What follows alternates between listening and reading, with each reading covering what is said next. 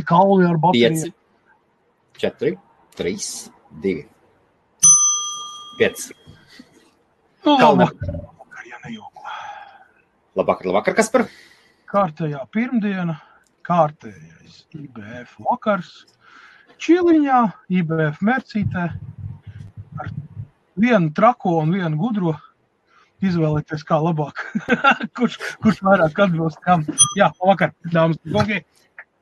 Labvakar, laipni aicināti IBF Pirmdienas vakarā datoru laivā, kur mūsu speciālists, pazīstamākais latviešu datoru eksperts Facebookā un iespējams arī YouTube, Kasparu Krūmiņš, tad cilvēks, kuram ir 12, 11, 10, 9, 14 veseli certifikāti no dažādām kompānijām, kā Toshiba, viss kaut kas Microsoft certificēts inženieris, savs datoru servis, savs datoru veikals Manchestera, un Kaspars Krūmiņš šodien atbild uz jūsu jautājumiem. Labvakar! Kaut kā galīgi čērsām rāda informāciju, saka. Kāpēc? Es nezinu. Bildē rādā. Kaspar, lūdzu, tev arī atbildē. Kāpēc tas tā ir? Sāksim ar to, kad vakardien tikām pārnesti pulksteņi. Mēs stundu atpakaļ pagriezām. Es nezinu, vai Latvijā griez vai negriez. Tur kaut kā dīvaini. Pagāja, cik tagad Latvijā? Vai tu Latvijā neaizgāja vienlaicīgi? Es nezinu, runāju par to, ka negriezīs vairāk. Bet, es nezinu. Iespējams, kā vajag paskatīties, es tiešām nezinu. Nē, arī 22:00 Latvijā pašlaik ir. Viss kārtībā.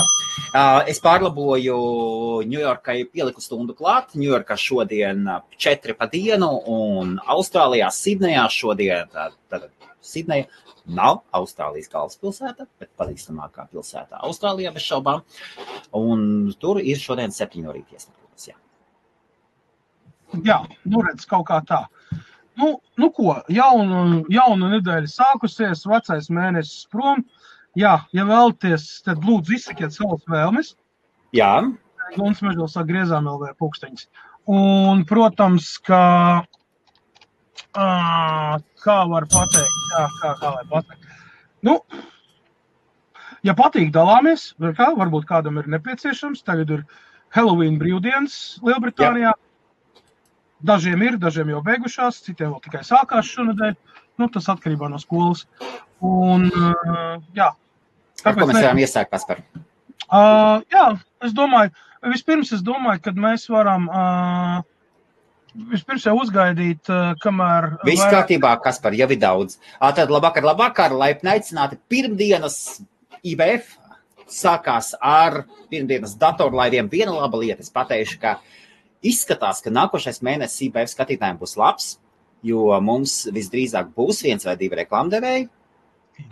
Vecie atgriežas, tas nozīmē, ka nāksies pieturēties pie ieliktā kalendāra. Tad centīsimies katru vakaru, izņemot ceturtdienas vakaros. Un tad, Kaspar, ko mēs iesākam?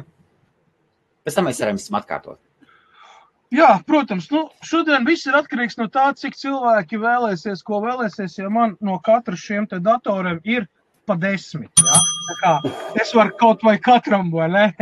Es esmu pietiekami sagatavojies. Tātad, pirmais dators šajā vakarā, ko mēs izspēlējam, ja? Super plāniņš, super tāds udīgs, smukiņš, 12,5 coliņš vai 13 coli kaut kā tā. Jā. Ar apgaismojumu klaviatūru, Core i5 2,3 GHz, 8 GB operatīvā un 256 ir SSD disks. Viņš ir ļoti viegls. Viņš apmēram kilograms svēr, ne vairāk. Jā, pilnvērtīgs dators. Kas mums te ar bateriju ir tagad? Ar bateriju mums ir viss kārtībā. Baterija mums rāda, kad 6,5 stundas. Tas nozīmē, ka pilnīgi pietiek vienai dieniņai, jā, pat bez baterijas, jā. Viņš šitā te lokās vaļā pilnībā, ja gribat, jā, tā. Viņš vairāk lokās nekā, jā. Jā, tā, tad, viņam ir arī pirkstnospiedumu šitā te aizsardzība, jā, tā tad salīdzinoši droši, jā. Ja vienīgais pirkstums nogriezīs nos, te nevarēs tā. Jā, grozīt, gribiņi nekādas kustīgās daļas nav. Jā. Īsāk sakot, starta cena ir 170 mārciņas.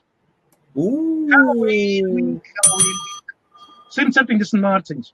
Starta cena. Kurš dod vairāk, attiec zuzīt Facebookā lūdzu rakstam komentāros, un šī izsoliet tieši pusstundu no šī brīža, tātad 20, 37, 22, 37 mēs pārējām pie nākošo, jo īstenībā man ir ļoti daudz, un jūs savukārt varat arī rakstīt, vai jūs vēlaties 12, 13, 14 vai 15 salu datoru, lai jūs izspēlētu šeit šovakar šīs tiešraides laikā. Es strādāju priekš jums, varu nodrošināt da jebko gandrīz. Nu, tā, saprāt robežās. Ok, jā, tāds viņš ir. Smukiņš. Viss. Jā. Jā, un atgādinām ar gada garantiju. Viena gada garantija. Jā. Vēlreiz atgādināšu visiem tiem gan pastāvīgiem skatītājiem, tie, kas tikko pieslēdzās un skatās varbūt pirmo reizi vai skatās atkārtojumu. Ja jūs piedalīties izsolē un jūs vinēt, nu, esiet godīgi attiecībā par pārējiem skatītājiem. Jūs esat viņu iegūst, tātad mēs veicam norēķinus, daram, izsūtam visu kā vajag, nevis tā, ka nosola, kā mums te pagājušajā bija, ja? Un pazūd ar galiem, un tagad man pēc nedēļas uzrakstīja, vai piedod, es neredzēju tavu ziņu. Es saku, nu atvaino, tu skatījies tiešraidi, un tu neredzēji, ka mēs par tevi runājām. Nu, dīvaini, protams, jā, bet nu, ok, ja? Tātad, Kaspar, vēlreiz atgādinām, tad šodien iesāks mūsu pirmo izsoli, varat iesist iekšā, internetā, kur šādi izskatās Dell Latitude. Paskatīties, salīdzināt gada garantija, Manchester, Lielbritānija, cik kas par izsūtīšanu ir? 16,99 ir pa Lielbritāniju ar garantēto piegādi rokās. Ja ārpus Lielbritānijas ir jāskatās vieta. Uzreiz pasaku, uz Latviju ir apmēram 40 mārciņas. Atvainojiet, tā nav cena, ko es prasu. Ir. This settlements. Vai tu saproti, ja, kad ja tu būsi vinētājs, tev arī viņu pirksi, jo nevar pēc tam teikt, oi, piedod, es tik tāpatās for fun ierakstu iekšā. Ja? Nu, lai nebūtu, būsim godīgi pret skatītājiem, ja, un jā, melnais saraksts nevienam nav vajadzīgs. Ok, kā tad mums ir? Tad mums ir likme 200, jā? Jā, nu tad ir. Pēc nedēļas. Ok, nu tad saka, nu tad baigais čalis pēc nedēļas. Nu, labi, ok. Nu tas, kas pēc tam, jā. Ok. Jā, mums ir. Jā, dīdz sadalnieks 200 mārciņas likme, jā, ir, aiziet. Ok, jā. Ļoti labi, ļoti labi. Nu ko, tad iesāksim mēs šā mēneša pēdējo raidījumu saistībā ar datoru šiem te jaunumiem un vispār. Šā mēneša pēdējo pirmdienas datoru. Pēdējo, jā. Nu, tāpēc, kad, nu. Vēl plāns ir. Šomēnes vēl plāns ir visādi. Jā. Nu, vot, ko es gribēju teikt, tātad ir ļoti daudz jaunumi. Nu, reku, jā, ļoti labi. Man zvērā vajag datoru. Ideāli, paldies, Dīdzi, jā. Nu, cerams, ka tev veiksies. Starp citu, es varu pateikt, man ir 10 gabali no katra modeļa, ko šovakar es varu izpildīt. Tātad es varu izsoli taisīt katru pusstundu, un arī pēc, jūs varat man rakstīt pēc tam, vai sazināties, ja jūs vēlties kaut ko specifiski, jūs droši varat rakstīt, jo es esmu viens no tiem cilvēkiem, kas atbild izziņām, Facebookā un cenšos palīdzēt. Tā kā, ok. Jā, tātad jaunumi ir tādi, ka pats galvenais jaunums. Jā. Kosmosa internets, kā es viņas nosaucu, ir jau pieejams. Elon Musk vadītais SpaceX projekts Starlink un šie te visi, es pagaidu sakārtošu kameru, lai... Jā. Tātad pagājušo piekdienu, vai nemaldos, vai ceturtdienu, es tagad nepateikšu, jo tur tās laikjoslas mums savādāks. Tika nosūtīta pirmā īsziņa uz Twitteri no Elon Musk personīgā telefona, un teksts bija tāds, izskatās, ka strādā. Un pēc tam uzreiz otrs tweets, iepriekšējais sūtījums, tāpat kā šis ir sūtīts, izmantojot kosmosa internetu. Tā kā varam apsveikt, šī sistēma strādā. Un nākamā gada otrajā pusē, jebkuram planētas iedzīvotājiem, principā, būs iespēja iegādāties, jau sākt iegādāties šo te internetu, kura pārklājums ir visa planēta Zeme. Jebkurā vietā, kur jūs atradīsieties, jums būs internets. Okay. Lai nodrošinātu minimālo ātrumu 1 gigabits, ir nepieciešami 420 satelīti. Jā. Lielākā daļa no tiem jau atrodas kosmosā. Un novembra sākumā ir plānoti, tur principā viņam vajadzīgi vēl 12 lidojumi kopumā, 12 reizes palaist no Zemes kosmosa kuģi Falcon 9, jā, lai izvest orbītā pietiekošā daudzumā satelītus, lai pārklātu visu zemeslodi. Test režīmā šis te jau strādā, kā pierāda pēc tam Elon Musk tvītu un atbildes un viss tā tālāk.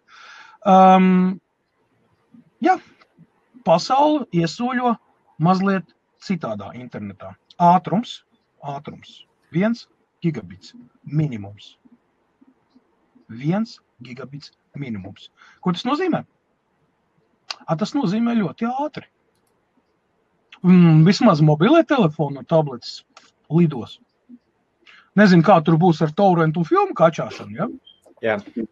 Kā mūsēja bāliņi māc. Bet, ja tu dzīvo online 15 stundas diennaktī, tad šis te internetu pieslēgums īstenībā ir priekš tevis. Mēs jau nezinām, līdz šim nezinājām arī aizberga to nepamanāmo pusi.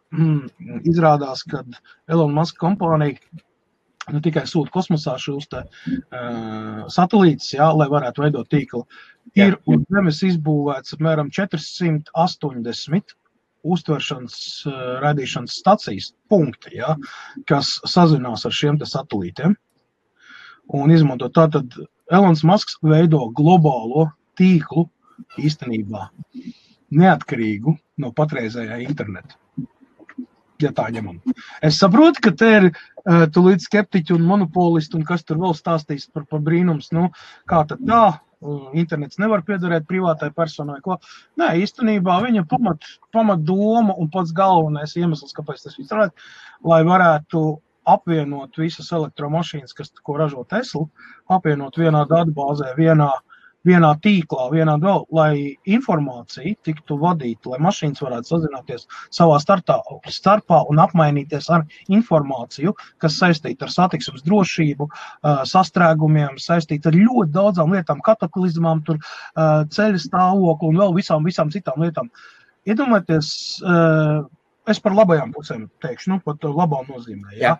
Protams, ka ir medaļas tumšās puses, jā, ko tu pateiks, jā, tur par izsekošanu, tur par vēl visām citām lietām, bet tad, kad tu saņem informāciju uz sava mašīnas displeja, online, real time, par situāciju, kas notiek, to pieņemsim pārdesmit kilometrus priekšā, un tev ir iespēja izvēlēties, tātad izvairīties no sastrēguma, izvairīties no kaut kādas dabas katastrofām vai vēl, kā arī, pieņemsim, būt updateotam saistībā ar visu, kas saistās. Tas viss iet runa par satiksmes drošību un vispār tādu lietu.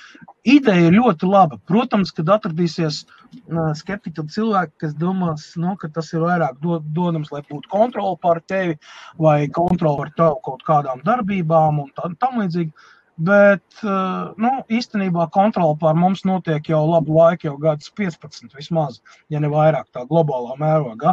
Caur kredītkartēm, caur e-pastiem, caur bankas kontiem, caur sociāliem tīkliem, skaitiet kā gribat, jo vairāk jūs uzturaties šajā vidē, jo vieglāk par jums ir visu uzzināt un neaizmirstiet to.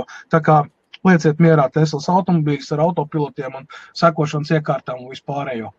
Tā kā, tas nav nekāds jaunums vairs un vienkārši tehnoloģijas iet uz priekšu un attīstās. Starp citu, vēl viena lieta saistībā tieši ar datoriem, datorziņām, ja, atbilstoši pirmdienai. Piektdien Google paziņoja.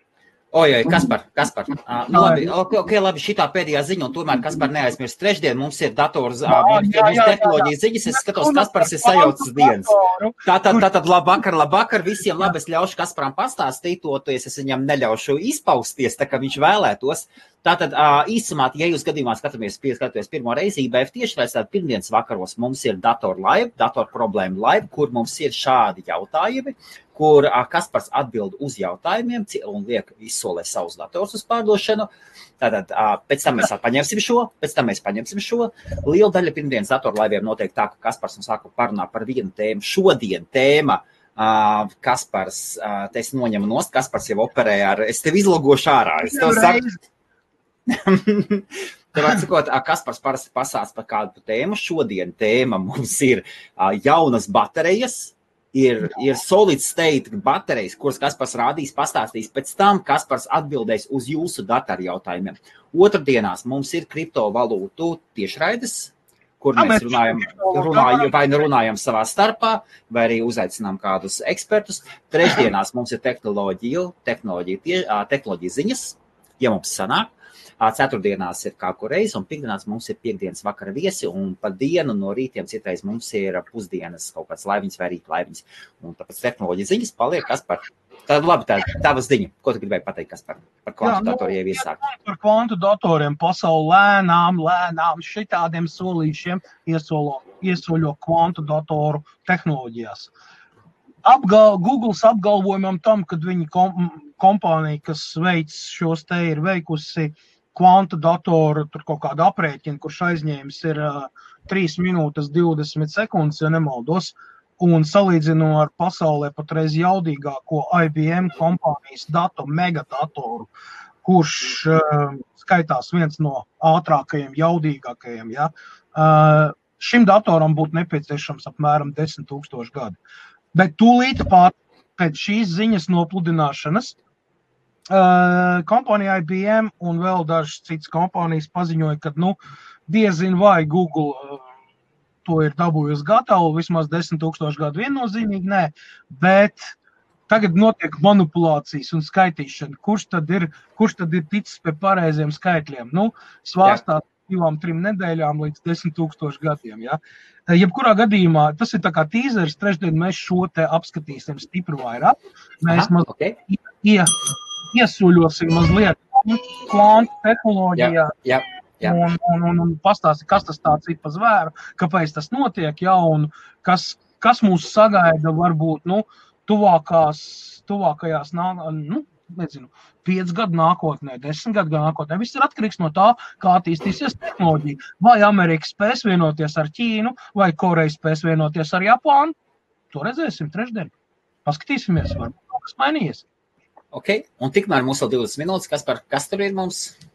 Jā, mums ir Latitude E7250, superātris, maziņš, smugs datoriņš, pilnvērtīgs dators. Nevis netbooks, nevis kaut kāds Chromebooks, bet pilnvērtīgs dators ar i5 procesoru, 8 GB operatīvās atmiņas un 256 GB SSD, kas ir 10 sekundes un ielādējās. Iedomājiet? Un viss notiek, un nekas negļuko, un nekas nebremzē. Un tik mauc. Jā, baterija runā, ka kaut kāds 6,5 stundas turot. Viņš man te visu laiku ieslēgts, kā redz viņu par rokām mētāju, tā kā, viņš ir ļoti viegls. Viņa vispār svar gandrīz nav. Tas man patīk. Tas ir vajadzīgs mūsdienu gadžetam, vai ne? Lai neaizņem daudz vietas, nav smags un ilgi strādā. Tieši tā. Jā, lūk, un man viņi ir vairāk starp citu, jā, tā kā neabižoties, ja gadījumā kāds ļoti gribēs un neuzvarēs. Es tā varu vēlreiz nākamo izspēlēt. Visi ir identiski vienādi. Tā, labi. Masks ir uzlīdz ģeostacionāros satelītas tīvas poliem nestrādās. Alvini, tev mazliet informācija savādāka. Īstenībā ir tieši virs Dienvidu polu un Zemeļpolu arī ir, jo ekspedīcijām un cilvēkiem, kas veic ģeoloģiskos pētījumus vai vispār zinātniskos pētījumus, vēl arī viņiem ir nepieciešams internets. Un kā reiz tur arī būs. Cik maksā tas dators? Uz doto brīdī mums ir nosolījis 200 mārciņi. Jā. Viss, kas iet pāri ar 5 mārciņu soli, ir ok. Yep. Man vajag 30 sekundes, man vajag ielaist cilvēku iekšā dot. Bez šaubām. Ja? Bez šaubām, Kaspar. Tad labvakar, laipni aicināti IBF datoru laivu vakarā. Tad droši rakstiet problēmas līdzīgi kā šādus, aprakstiet, kas jums ir, aprakstiet, kas jums par problēmu, ieteicams ir uzrakstīts, kas jums ir pa modeli, piemēram, HP omeni ir diezgan padaudz. Un Kasparam būs vieglāk uzreiz zināt, jo viņš daudz lielu daļu no modeļiem, viņš no galvas zina, katram modelim kaut kāda savu specifiska problēma. Ja jums ir jautājumi Kasparam par datoriem, par portīviem datoriem, stacionāriem datoriem, operatīvām atmiņām, grafiskajām kartēm, softvēru, dažādu antivīrus programmām, tabletēm, mobiliem telefoniem, droši rakstiet. Jautājumus atbildēsim otrajā daļā, tad no sākumā mēs tā paskatīsimies par dažādām lietām. Un otrajā daļā, un sāksim no vecākiem jautājumiem, sāksim iet, kas pirmie jautājumi bija uzdot, tad mēs tā iesim lēnām, ieskaitot arī, tur bija pa Winstone baterijām jautājums, to mēs visu, to mēs atbildēsim. Jā. Dators jauns, Kaspar? Nē, tie ir atjaunotie datori. Atjaunots dators, tas nozīmē, ka viņam ir vairāk jaunu elementu nekā lietot. Jā, protams, ir arī lietot, bet viņš ir izgājis ļoti stingri manu kontroli, un arī šeit, kas mūs skatās patreiz, ir diezgan daudz cilvēku, kuri jau lieto manus datorus krietnu laiku jau. Mums arī maldos, jā, bija rakstīt. Kur te bija šāds te.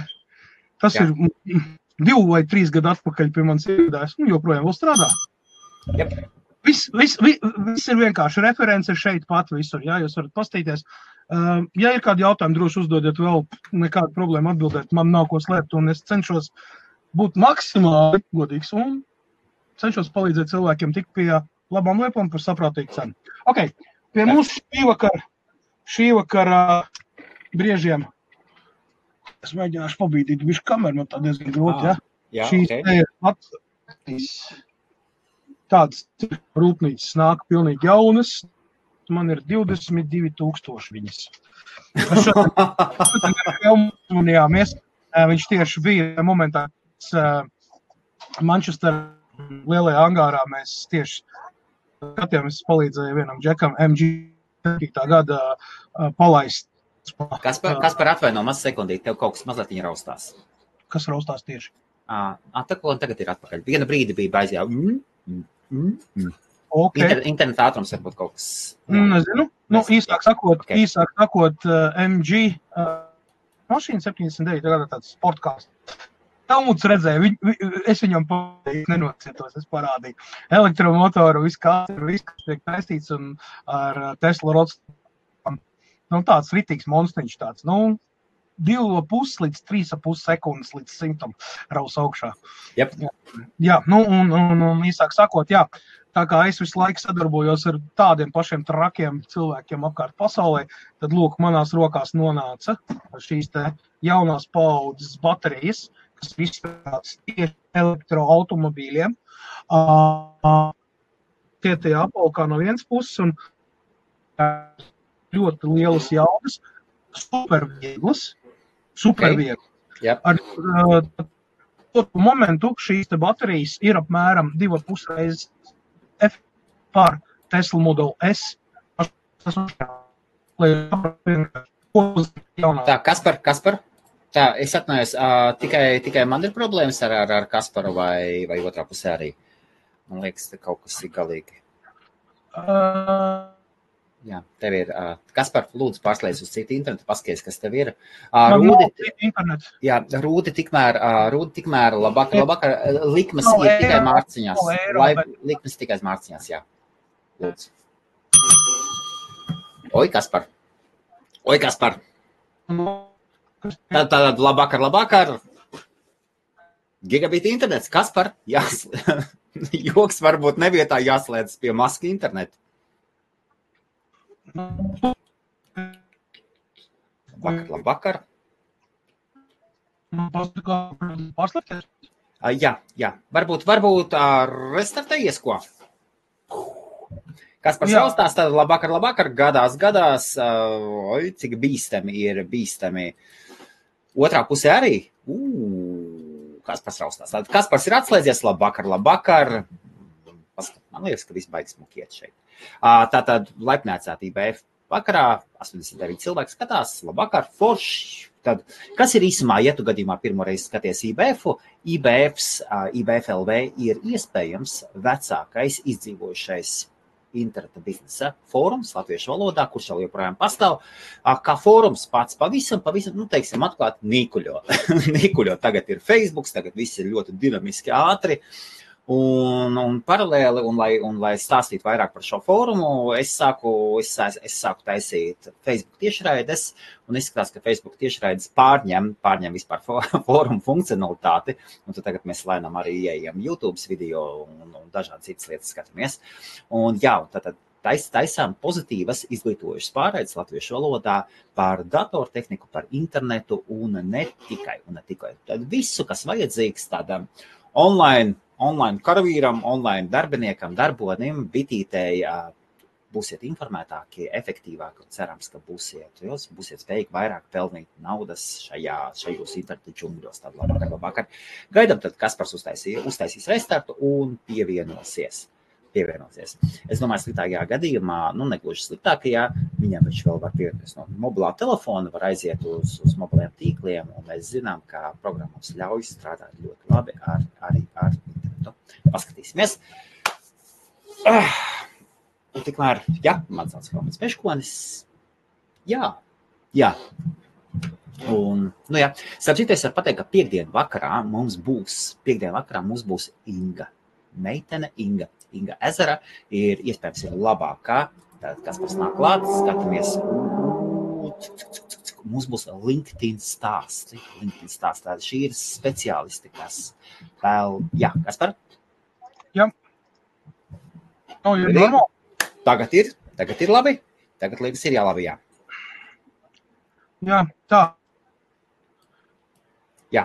Šodien tikai divos kanālos. Jā, tikai pašlaik divos kanālos. Jā, ietiek. Twitchu mums īpaši neskatījās, Twitterī kaut kas skatījās, bet skatāmies. Ar nākošo mēnesi iespējams būs kaut kas cits. Jā, Kaspar, tagad ir labi. Tagad ir labi, jā. Tad varam turpināt. Jā. Jā, atpūksiekās. Tas tā, tu zināšanai. Jā. Ok, skatītājiem tie, kas gļuko, tad, jā, YouTube parasti mazāk gļuko. Jā. Jā, viss ok. Tad ietālas tik netika. Jā, bet, īsāks. Šīs te baterijas ir apmēram 2,5 reizes ietilpīgāks un jaudīgāks nekā dotajā momentā Tesla Model S mašīnā. Ko tas nozīmē? Jā. Tas nozīmē, ka Tesla ir ļoti ar steigu, un īstenībā to viņi arī dara. Viņi saraus saites ar Panasonic, kas ir ilgstošs partners, jo Panasonic kompānija nespēja neko jaunu piedāvāt. Un, ar baterijām runājot, tātad patreiz pasaulē notiek 2 galvenās virzības.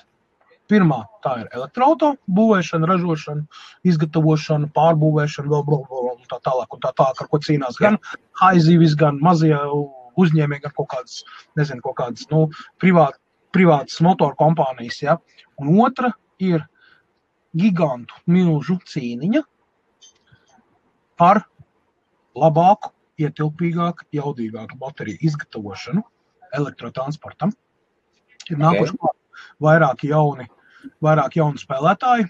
2 gadus atpakaļ mēs apskatījām šeit IBF-ā kompānijas Kettle baterijas, ko es rādīju toreiz, kad tad lūk, kompānija Kettle ir kļuvusi par 3. bet kas viņš sanāk kaut kāds 5. laikam nopietnais spēlētājs pasaules tirgu, un tā ir tīri Ķīnas kompānija, tīri Ķīnas kapitāls, tīri vispār nekādā saistībā. Jā, ok, Rūdi, labi. Ja gadījumā jūs nesaprotat, par ko iet runa, tad lielākie bateriju ražotāji pasaulē ir Panasonic, Samsung, LG, un tas arī viss. Tie ir 3 lielākie ražotāji. Vēl ir Kokam Industries, kas ražo militārām vajadzībām un komunikācijām, kur, teiksim, tā publiskā telpā mazāk zinām. Ja?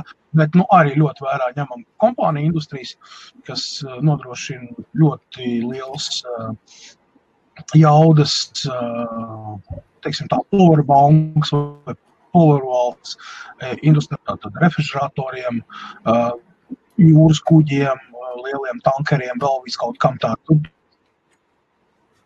Tur ir daudz, ja? Bet tā ir ļoti vērā ņemama. Okay, tad, lūk, 5. Kettle, kas ir noslēgus līgumu patreiz ar Volvo, cik man zināms ir, un vēl ar pāris kompānijām, un patreiz iet ļoti liels cīniņš par to, kura kompānija būs tā, kura uztaisīs, pēc svara, šis te svars, cik tev ir kaut kāda, nezinu, baterija, kurai 20 ampērs un izlādes strēlu 250 ampēri pastāvīgi, ja? Ko tas nozīmē? Tie, kas kaut cik saprot elektrībā 50 vai 200. Iedomājieties, saliek šeit kopā 4 baterijas, kuras sver, apmēram kilogramu. Jā. Ar šo te bateriju, es varu ielikt viņu iekšā jebkurā automobīlī, pieņemsim 1.4, 1.6 dzinēju benzīnieki, ja? Un izmantot akumulātoru vietā. Atgādināšu, ka tāda akumulātora, kas standarta skābes akumulātora, viņi svar no 15 līdz 20 kg. 1 kg, 15 kg. 1 kg, 15 kg. Tāda ir lūk starpība. Okay. Un jā, īstenībā viņas ir speciāli izstrādāts ilgstoši, lai turētu liels strāvus un liels dažs. Tātad, tā ir elektroautomašīna nākotne. Man viņas ir pieejams, un ja gadījumā mūsu skatītāju vidū ir cilvēki, kuri labprāt gribētu uzsākt kaut ko, vai taisīt Powerwall, vai taisīt elektroauto projektu, jūs droši man varat rakstīt. Baterijas man ir ļoti daudz un visu vesels angārs. Okay. Es nezinu, kas gļuko, man īstenībā rāda, ka man viss ir kārtībā, es nezinu, katrā ziņā Facebook toču gļuko, viņš tik pa laikam kaut kāds brīdums. Nē, Kaspar, tur nav tikai Facebook, tur ir, tev tiešām kaut kas, jā. Kāds cenšas man atkal palīdzēt, ja? Paldies, jūs esat ļoti laipni. Bet, visā visumā. Starp citu, arī mums te. Starp citu, zini, ka mums šonakt -2 grādi. Prāts! Uz doto brīdi es skatījos kaut kādu stundu atpakaļ, bija +4 grādi. Patreiz nezinu, nav man tad, ja. Piedzis 225. Jā. Mums ir palikuši 3 minūtes, starp citu. Ei, tas ir viens, labi. Tātad, tātad bija šeit jautājums par Winstone baterijām, ja mēs ejam uzreiz par, vai tev ir Winstone baterijas? Winstone baterijas man vairs nav, jo izstāstīšu par Winstone. Winstone baterijas īstenībā baigie brāķi. Tad, kad viņas sāka ražāt, vai Thunderskāja saucās, laikam tā, tas ir Zibens debesis vai kāda, tā bija Ķīnas kompānija, kur ražojoties dzeltenā un zilā krāsā baterijas, tātad cēlis tāds. Viņiem bija ļoti laba, ja nemaldos, 2008. 2009. gads tas bija. Viņam izdevās viena vienošanās ar Krievijas federāciju, iespēja Krievijas federācijas teritorijā, tuvā Ķīnas, tur tajā galā uz dienvidiem, uzbūvēt rūpnīcu, kur izgatavoja šīs te baterijas, kuras vēlāk kļuva par Winstone, ja kas. Jā. Viss bija labi, cilvēki strādāja, viss pēc tehnoloģijas, viss kā vajag. Viņiem ir speciāls, elektrolīts speciāls, kurš bija savā ziņā unikāls un izstrādājuši bija Ķīnā zinātnieki. Viņas tiešām labas baterijas, ļoti labas baterijas. Jā. Viņām varēja pat ar 45. kalibra magnumu izšaut cauri, un viņas nesprāga. Ja neskatoties to, ka viņi tur 200 amperstundu bateriju un tā tālāk, viņas varēja naglām durst cauri, viņas nesprāga. Viņas viens no drošākajām baterijām pasaulē. Litī-ferīti PO4, viņam tas ir 3,2 volti. Un tad kaut kas tur īsti nesagāja kopā ar Krievi, kā parasti, vai tur puķi kaut ko izdarīja, vai viņi dvēģos, vai vēl kaut kas. Īsāk sakot, viņi sastrīdējās. Un Ķīna izvāca ārā visu savu tehnoloģiju, viņi pārstāja piegādāt šo elektrolītu. Protams, ka Krievija tā rūpnīca palika, par cik Krievi viņi bija cēluši tur vēl, un viņi sāka paši izgatavot viņas. Pēc viss tās taču elektrolītu viņi pirka kaut kur citur. Un šis te elektrolīts ir sliktāks nekā to, ko Ķīna piedāja. Tas kas gāja oriģināli no Ķīnas, viņš spēja strādāt pat -20, -25 grādos, un nekas tai baterijai nenotika. Tur ir ķīmiskais sastāvs, kur, diemžēl, neviens tā arī neatklāja līdz galam, un tas tika piegādāts. Tad, lūk, šī te, kas mēģināja atdarināt, un tad taisīt sādāk, viņi vairs tik labi nebija, viņi jau pie -5, pie -7 grādi īsti nestrādāja. Līdz ar to, tas Vistron Energy, ja, kas saucās, ja. Viņi tie ir principā no Krievijas tie akumulatori, ko nāk, viņiem ir vienkārši tiešās piegādi. Un tur ir Vistron virsū, jā, uzzīmēts, viss kā pienākās, jo viņi bija tie, kas ielika savu kaut kādu daļu kapitālu un piedalījās, jā, līdz ar to, tā kā viņu vārds ir uz šīm baterijām, bet īstenībā tās ir Tundraskai baterijas, un es zinu pašu pirmsākumu, jā, tas jau bija tad, kad es dzīvoju Latvijā, tas bija 2005, 6, 7 gads, kad Tundraskai bija pilnā spārā viņas, kā lai saka, piedāvājumi bija, un viņas ļoti ideāli gan vēja ģeneratoriem, gan saules stācijām, gan arī elektroautomobīļiem. Slavenais BYD E6, starp citu arī iet uz šāda tipa baterijām, šāda tipa, ne tādām tieši, bet šāda tipa baterijām. Un, cik man zināms, BYD neviens no automobīļiem nav nodedzis vai kaut kādā veidā tur veidies izsanojums vai viss. Un BYD, es atgādināšu, ir viena no tām Ķīnas kompānijām, kas ir iekarojis pasauli, tā skaitā arī Ziemeļameriku, ar elektroautomobīļiem, elektroautobusiem, elektrovilcieniem un daudzām citām elektrolietām. Starp citu, Lielbritānijā uz doto momentu Londonā, Coventryjā, Oksfordā un, nemaldos, vēl kaut kur bija, pa pilsētas ielām kursē BYD elektroautobusi, un konkrēti Londonā ir vairāk nekā 100 BYD Black Cab takši. Viņa atšķirība ir tāda, kad viņam uz restītes viršū ir liela 3 burti zilā krāsā, BYD, un tas pats arī uz tiem sarkaniem autobusiem.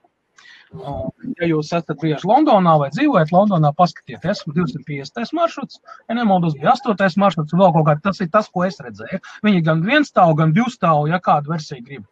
Un, jā, viņām visām ir iekšā šīs te baterijas, kuras ir atzīts par pasaulē visdrošākajām. Starp citu, Mitsubishi Outlander, kuram ir PHEV, tas saucamais uzlādējamais hibrīds, viņam nāk JUSA, Ķīnas Korejas kompānija JUSA, YUSA, JUSA. Baterijas arī uz šī te paša principa, taču viņas nav tik valkt, jūs apmēram pēc 5-6 gadu lietošanas viņas iziet no ierindas. Un tāpēc Mitsubishi Outlanderiem ļoti daudz atsaukumu. Tieši tas pats arī notiek ar Peugeot 5008, jo tas ir viens un tas pats Mitsubishi Outlanders un Peugeot 5008 ir būvēti uz vienas bāzes. Ar atšķirību tādu, kad viena rotā lauviņa, otra rotā šies te dimants. Dimant trīsstūrīts. Vai kā jau pareizi saka, sveiki. Nu, ko kas par ir tā? Tātad. Didzis, jā. 225, ok, Didzi, paldies. Tātad sazinies ar mani privāti, jā. Privātā čatā sarunāsim, kā tu viņu saņemsi un kā mēs nogādāsim, viss apmaksas veidu un tā tālāk, jā, nekāda problēma. Mēs varam turpināt tagad ar varbūt atbildam uz jautājumiem, minūtes 20, un tad turpinam ar kaut ko citu, jā. Ok, labi, Kaspar. Lai pārāk neiekrājas ar cilvēku, tomēr arī gaida. Tātad vēlreiz tāda labvakar, laipni aicinātībai Pirmdienas datorlaivā. Uzdodiet droši jautājumus, atbildam sākot no vecākajiem iznesam priekšā uz ekrānu un varat jautājumus uzdot gan Facebookā, gan YouTube, kur skatāties. Cits sanāk, mēs vienlaicīgi tur kaut kādās 7 vairāk kanālos laidām. Pašlaik tikai 2, tad vēlāk atkal turpināsim, atgriezīsimies kaut kur plašākos.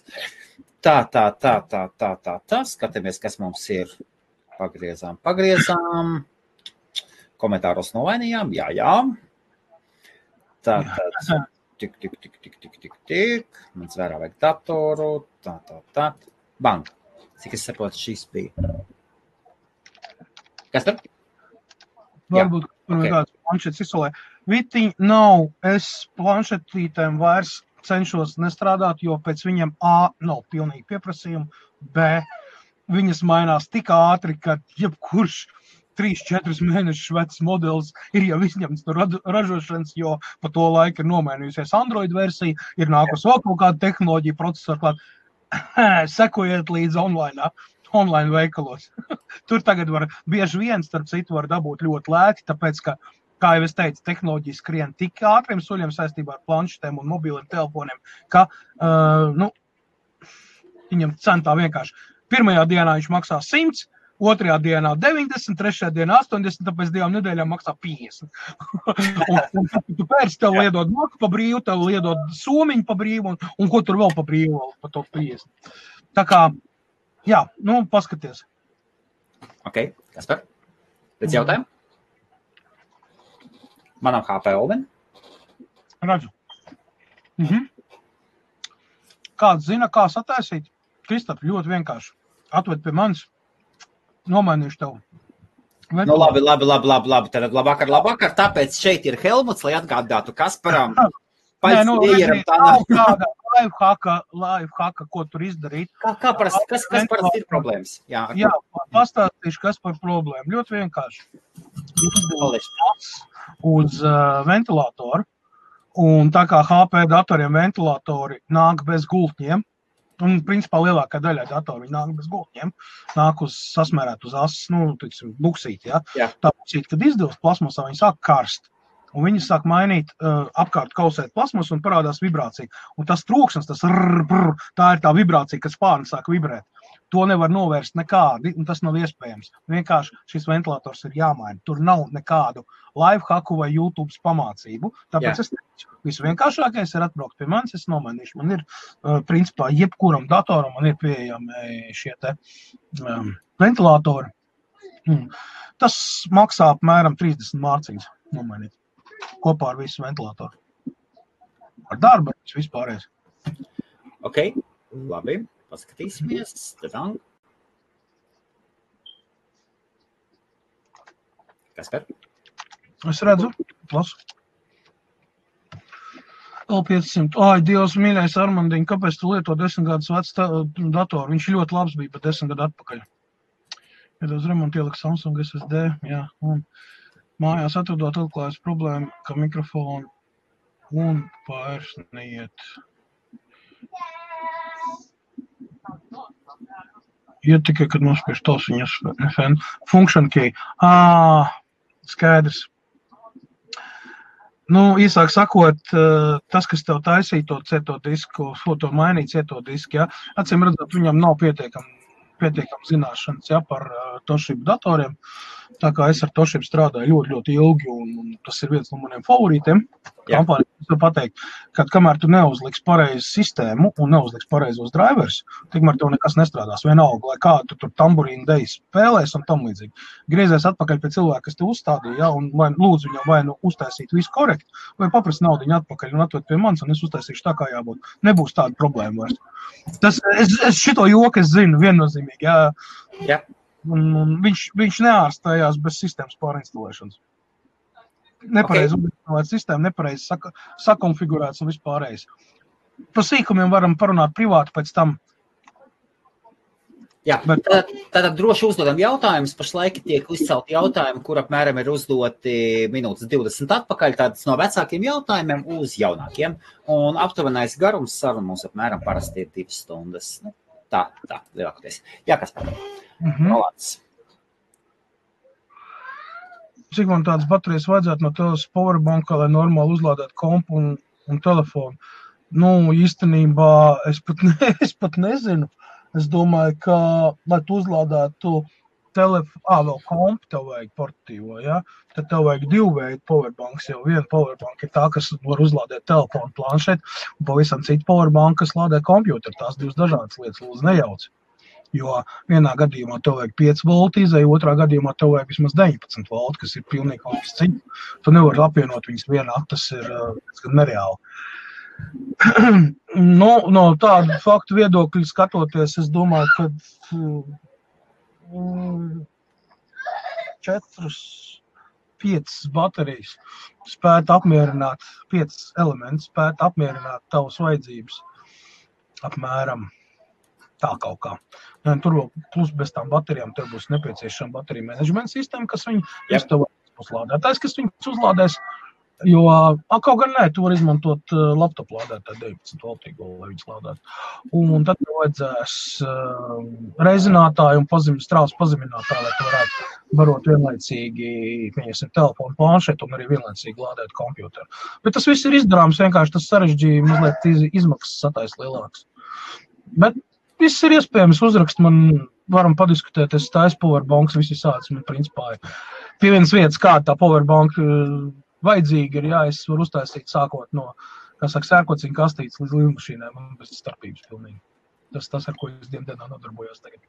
Ok, tātad šeit bija tāds komentārs, Kristaps Paiglis saka, ja es lietoju Skype, labvakar, mēs nelietojam Skype, mēs visu laiku eksperimentējām IBF-ā, IBFs visu laiku mainās, pašlaik mēs lietojam programmas, tādu StreamYard saucās, viņai ļoti plašas iespējas, un pirms tam lietoja BeLive, BlueJeans, kas tika lietots, ir OBS, ir Skype eksperimentēts, viss kaut kas ir eksperimentēts pirms tam.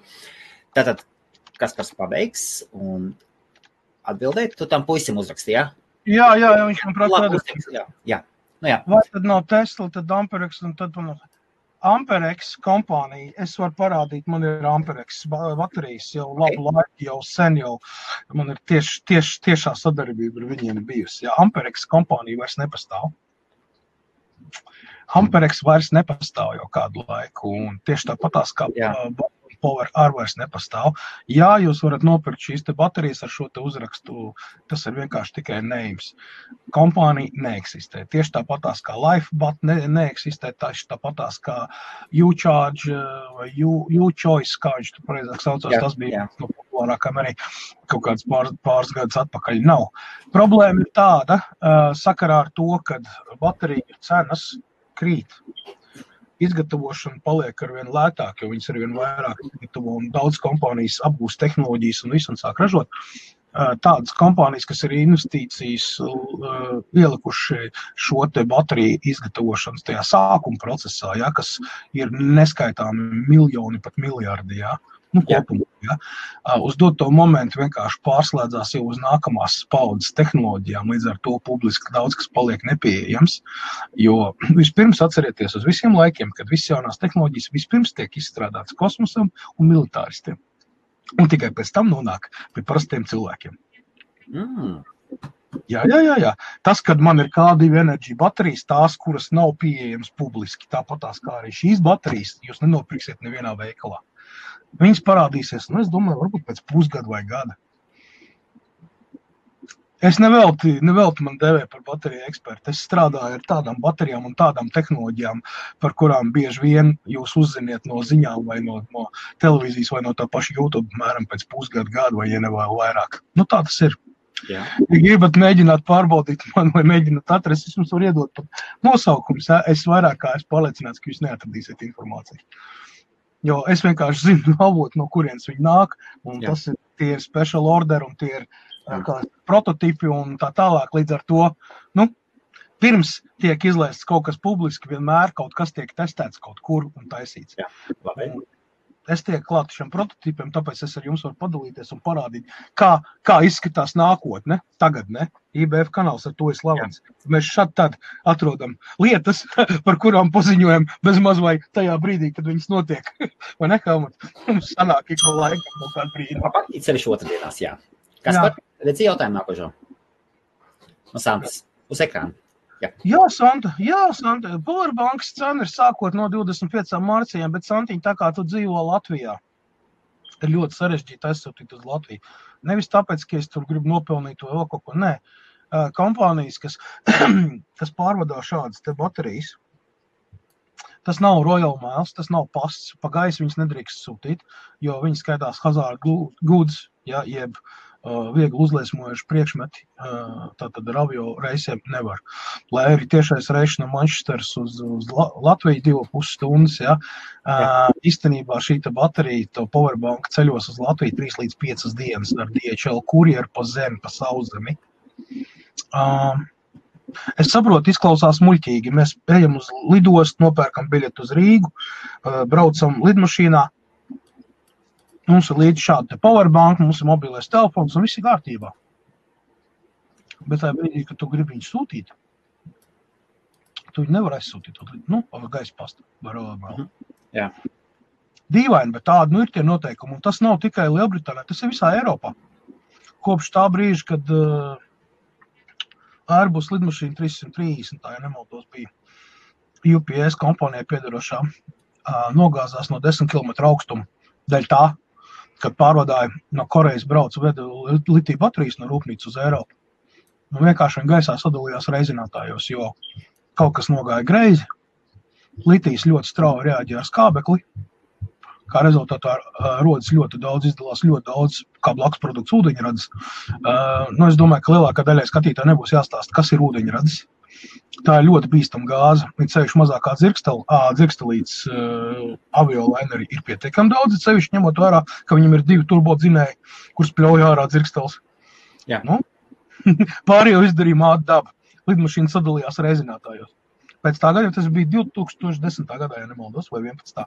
Par to, starp citu, ir aprakstīts vairākos raidījumus, tā skaitā Discovery channelā, gan National Geographic bija vesela raidījuma par to, kur tika izanalizēts, un kopš tā laika litija baterijas ir aizliegts transportēt ar lidmašīnām, izņemot speciāli cargo reisi, tātad lidmašīna, kas ir speciāli apgādāta ar ugunsdrošiem un tur vēl visādiem citiem noteikumiem. UN 3840 standarts. Arī es šeit saņemu litiju baterijas, jums var parādīt, ja? Tātad ļoti vienkārši man nāk ar DHL, speciāli manifesti un speciāli šādi te šeit certifikāti atbilstoši, kas atbilst, ka baterijas atbilst un viņas iet ar kargo un vispārējais, kas man nāk no Amerikas Savienotām valstīm. Nav nemaz tik vienkārši, draugīgi. Es saprotu, ka tas gadgets ir, powerbank ir powerbank, bet powerbanks es taisu ļoti jaudīgs. Tās nav ķīniešu powerbanks, ja? Un viņai ir reāli strāvas stipums un reāli viņas strādā. Pieņemsim, es zinu, ka mums pasauli vīnī, man liekas, jau gadu lieto, jau viņam nekāda problēma nav. Un tāpatās ir daudz citu cilvēku lieto un viss ir kārtībā, ja, viņas tiešām labi strādā un es ceru, ka arī turpinās strādāt. Tā kā, ja vienīgais kāds var paņemt līdzi, piebraukt pie manis, paņemt viņu un tad pats, kā saka, personīgi nogādāt līdz tevim, Santa, tad nekāda problēma vispār nav. Tā, es tā plaši baigi izteicos, tā ir tā dzīves realitāte. Tā, mums Gundars raksta, AMD Ryzen 3, 1200 procesoru, with straight health cooler, priekš internetu un filmu un live derēs. Nezinu, es īstenībā nestrādāju ar AMD procesoriem, bet spriežot pēc tā, ko tu esi uzrakstījis, es domāju, ka gan jau, ka derēs. Priekš internetu un filmām tieši viņš derēs. Tas nav nekāds procesors tāds, kurš tur būtu speciāli designēts priekš kaut kādam hard gamingam vai tur, nezinu, hard livestreamam ar 4K kamerām un tam līdzīgām lietām. Bet jebkurā gadījumā, jā, nav slikti. Ok, labi. Nezinu, es nenodarbojos ar šādu datoru tirgošanu. Ryzen 5 jau pats pa sevi ir, tas ir vidējās klases dators, jebkurā gadījumā, ja. 16 GB notiek DDR4, ja. Tas, ir ok, jā, 17 colu nekāda vaina. Jautājums ir tāds, vai viņam ir Full HD displejs, vai viņam ir standarta displejs. Cik viņš var maksāt? Kaut kādi 400 līdz 600 mārciņas, apmēram tajās robežās. Ar visu ramu? Cik tās rams maksā tikai viens rams? Nē, es saprotu, neaizmirst, atgādināšu vēlreiz tev, ka cenas mainās ne pa dienām, bet pa stundām. Tas, kas maksāja 1000 mārciņas aizvakar, šodien maksā. Tas 600 mārciņas. Jā. Šāda tipa dators jau iet pa akcijām, jau viss AMD datoru, ko HP ražo. Tieši pirms tagad uz Helovīniem, uz Ziemassvētkiem iet ar kapitālām akcijām. Tur par 3. Sāks. 199. Jā. Mazlietiņ, kas par sāk kārties augšā. Es neko nedaru. Atkal. Jā. Jā, tu esi, tev bilde ir uzkārusies. Jā. Jā, es tā kā pagaidīsim. Jā, ok, labi, Kaspar, tātad varbūt te vēl kāds ir Dell laptops pārdošanā? Ir. Liekam jau bildi iekšā. Liekam jau bildi iekšā. Kaspar, kas tad tur ar logiem vaļā? Varbūt datoras speciālistam atvērt 20 logi? 120? 3 logi. Šitais? Man pat nav minor logi no virsū. Nē, tu nav. Zini, kas ir, man tā augšā ir, man ciemiņa augšā ir, viņi tik visi pieslēgušies pie datoriem spēlē. Jā, tā. Ok. Rūdi. Tā, tad liekam jaunu bildi iekšā. Tieši tāds pats dēl, kā bija. Turpinām. Nākamais. Identiski parametri, viss tas pats. Rūdi, tev visas iespējas. Identisks šāds Dell Latitude, ja? Jā, identiski. Es teicu, man ir 10 gabali. Ok, labi, man bija licies, ka tu nākošo liks iekšā probuku, bet labi, ok. Cilvēkiem ir interesi. Te vismaz 2 cilvēki, kur cīnījās vēl par viņu. Tā kā jums ir viss iespējas pacīnīties ar 2. Labi, Kaspar, ok. Rūdis redzēja, es ceru, ja? Nu, tieši tā. Viņi ir identiski vienādi. Jā. Viss tādu plašu. Nu, ja netic, ja domā, kad es meloju, rekur otrs. Es vienkārši 2 paņēmu. Nu, lai jūs saprast, viņi ir identiski vienādi. Nelauz nav tavs. Nelauz. Es zinu, viens vairs nav man šito spēlēt. Ok, labi. Rūdi, davai, ja gribi. Viss kārtībā. Sākam ar kādu likmi? Viss kā parasti. 170 mārciņas. Starta cena. Es šodien... Ok, labi. Es zinu, ka viņš aizies par 220. Bet es uzlieku 100. Jums ir iespēja. Ne? Godīgi. Mums skatās 94 cilvēki. Katram ir iespēja. Tāpēc es uzlieku cenu. Jep. Gaidām tātad no šī brīža 30. Tā. Jā. Šāds. Ja datoram uzsit, tad skaņa pazūd uz kādu laiku. Nezinu, tev mehānisks bojājums, es nevarēšu to palīdzēt un atbildēt bez apskates. Feliks 170, Rūdis 190. Jā. Jā, tur jums ir 28 minūtes laika. Varbūt, ka velka, varbūt nevelka. Jā. Varbūt virģinam problēmas ir, jā. Ok, labi, Kaspar, tād šāds te. Ja tu Kaspar jā, lūdzu. Var dabūt izplūšanas efektu, pieteikšanās ekrāns vai datoru Windows, es mēģinu mainīt to reģistrācijas profilu. Dabūt izplūšanas efektu, pieteikšanās ekrāns.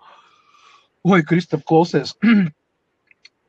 Es ar tādu veidu izvērtībām it kā nenoda grūti komentēt. Tas ir kaut kas specifisks, individuāls un viss. Es nezinu, Helmut, vai tu saprati jautājumu? Es apmēram sapratu. Viņš grib to efektu aizmugurē. Fotogrāfijā saucas bokeh efektu. Bet nevaru dabūt izplūšanas F. Tas ir attiecībā uz fotogrāfiju vai ko? Kristap, lūdzu uzrakst precīzi, ko tu vēlies. Pieteikšanas ekrānā es nesaprotu. Lietoju Windows, es mēģināju. Es nesaprotu šo jautājumu, Kaspar. Es saprotu, ka ir bilde, kur jāievad paroli iekšā, aizmugurē tā bilde, ko var it kā nomainīt. Labi, es nesaprotu jautājumu, varbūt uzrakstīs paskaidros, kurā programmā vai tas ir Vigord, BIOS settingos nav FN loks jāslēdz iekšā.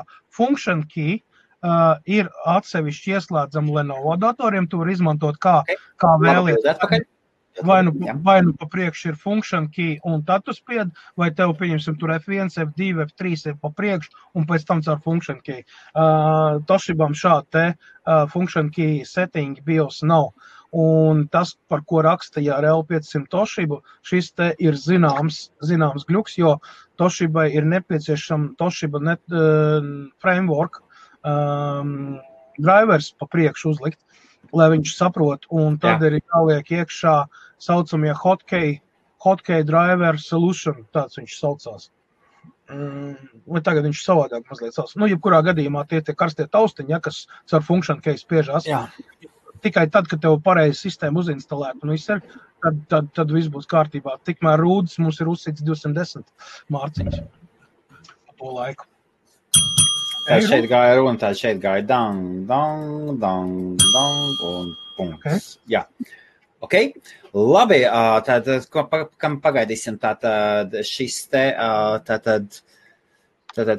te bija tas jautājums, un viņš teica, ka vienā datorā jau dabūja, un tomēr, labi, kamēr ļausim Kasparam uzrakstīt. Kaspar, kas ir Discord? Discord labāk lietot. Discord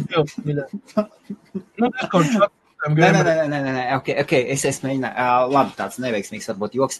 Kristap, mēs lietojam ļoti, ļoti specifisku softu tieši strīmošanai, kas ļauj mums pievilkt viesus iekšā, kas sadala audio, kas ļauj tur ir ļoti specifisks, kas ļauj strīmot uz RMTP serveriem un tādā garā. Discords ir tomēr, Discordam pavisam cits funkcionāls. Mazlietiņ, bet pavisam citālē, jā. Tātad to, ko mēs lietojam, ir kaut kas līdzīgs tā kā webināru sistēma, bet ar paplašinātu funkcionālu un pavisam tātad specifiski tiešraižu taisīšanai. Jā, tātad, Kaspar?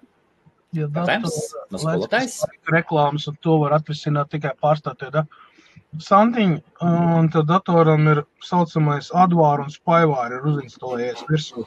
Tie saucamie price gong un vēl visādi tādi spam programmas, kas ielādējās backgroundā, tad, kad tu lādē kādu brīvo programmu un piekrīt lietošanas noteikumiem, kad kopā ar šo brīvo programmu te uzinstalēs kaut ko tādu.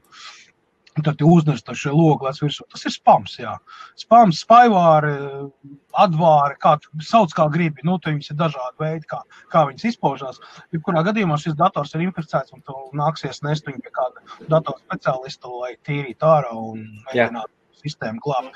Ja nav pa vēl, ja viņi nav tik dziļi iesakņojusies Windows sistēmā, ka tev jau nāksies viņu pilnībā inicinātu ārā, formatēt un startēt pa jaunu. Jā. Redz kā. Katru reizi, kad lido ar powerbanku lādē. Jā, Gati, tur jau tā lieta, tur jau tas kurjos ir. Tad, kad es lidoju kaut kur, es ņemu līdzi powerbanku, man nevienu vārdu nesaka, bet tiklīdz es gribu šo powerbanku sūtīt, tā viņš iet tikai pa sauszemes ceļu. Nesūta ar lidmašīnu. Tāpēc, ka tu neesi klāt. Atslēgas vārds ir tam, kad tu viņu sūti, neviens fiziski cilvēks tam sūtījumam klāt nestāv. Viņš ir kopā ar 10 000 citiem sūtījumiem starpā konteinerā. Jā, Kaspar? Kas te? Atduda? Halo. Jā, pagaidīsim, ka man atnāks atpakaļ. Jā. Augšā notiek. Jā, es saprotu. Atnāc atpakaļ. Ir kārtībā viss? Jā, atnāc atpakaļ. Jā. Būs jāslēdz ārā ferma, Kaspar? Man nav ferma augšā, pagaidi, es tu atslēgšu viņam augšā internetu, pagaidi bišķi. Tūlīt mēs viņš nomēram. Kaspar, lai... Nu, tur ir pa daudz. Kaspar nāks lejā raudādām. Nē, tur reku saka, ka nav nevienam, bet es līdz, nu labi. Okay. Jā, nu skaidrs. Nu labi, ko jā. Nu. Labi, Kaspar, par šo pieteikšanās lapu. Nu tas ir kur paroli. Jā, es par to gribēju sameklēs, bet es mēģināju visu, bet man nestrādā. Aha. Nezinu, tas ir jautājums kaut kādiem cilvēkiem, kas vairāk šādām lietām. Es tā kā nenodarbojos ar tādām lietām. Mans darbs ir remontēt dators. Nevis tur kaut ko ķūnēt, kaut ko tur hakot un taisīt kaut kāds tur īpašais. Tie ir lietotāji uzstādījumi. Katrs lietotājs īstenībā dara to. Un es domāju, ka, pasēžot mazliet kādā no Windows fórumiem, es domāju, ka tu viennozīmīgi atradīsi atbildi, jo es personīgi nekad neesmu to darījis, godīgi pasaka, man nav bijusi tāda vajadzība. Līdz ar to man kaut ko pateikt, kas ko kā darīt, būtu diezgan neloģiski. Saprot, ja tur kaut kas nestrādāt, tā ir cita lieta, bet, ir jāsaprot, ka dators speciālists, tas nav cilvēks, kurš zina pilnīgi visu un tagad no visiem, jo IT industrija īstenībā ir sadalīta ļoti daudzās citās smalkās, kas viena no otra bieži vien ir tik tālu nost, kad, nevar prasīt no viena cilvēka, lai cik es gudrs būtu un cik es būtu apdāvināts, es tāpat nezināšu visu, un noteikti, kad man var noķert ar kādu jautājumu, kuru es nezinu. Un es arī godīgi pasaku, kad, es neesmu ar to saskāries, nav, un piedodiet, es nevaru izdarīt to, man viņš būtu šeit uz galdu. Ja man būtu, tad es noteikti ar savu analītisko prātu noteikti nonāku līdz kādam secinājumam, tad man jātais kaut kāds dators vaļā, jāmēģina tagad kaut ko darīt, un jāpersmentē, un tad jāpaziņo rezultātu, kas man sanācis, teiksim tā. Datoru risinājumu es nezinu. Redz kā. Tātad tā. Pam.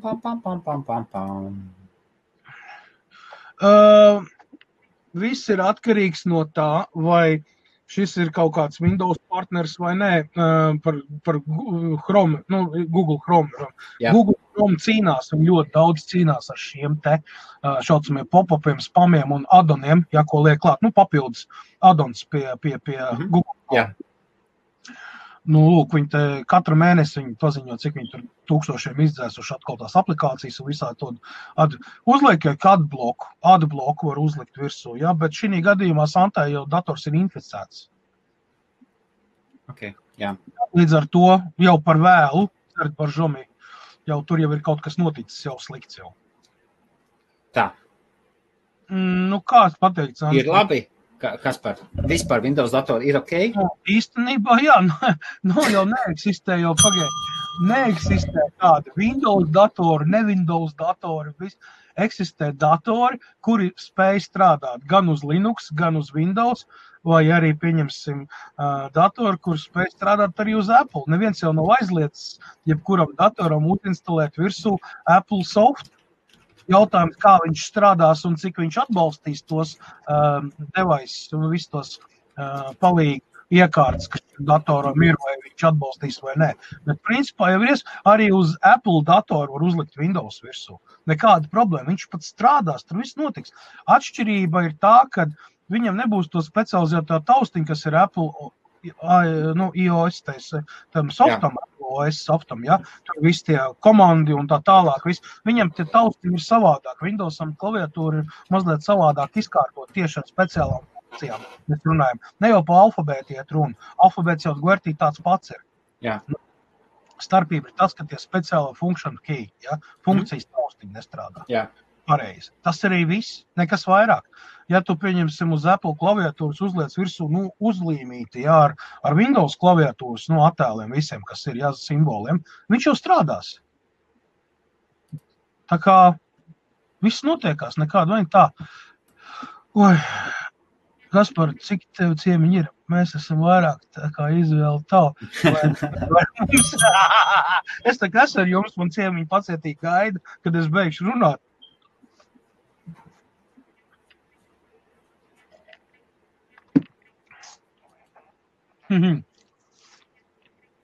Redzi, tev ir 235 megabit download. Tagad tu man pasaki, cik tev ir upload speed. Nē. Filmām. Tad skatās online filmas. Nezinu. Viktor, nezinu. Jāskatās konkrēti.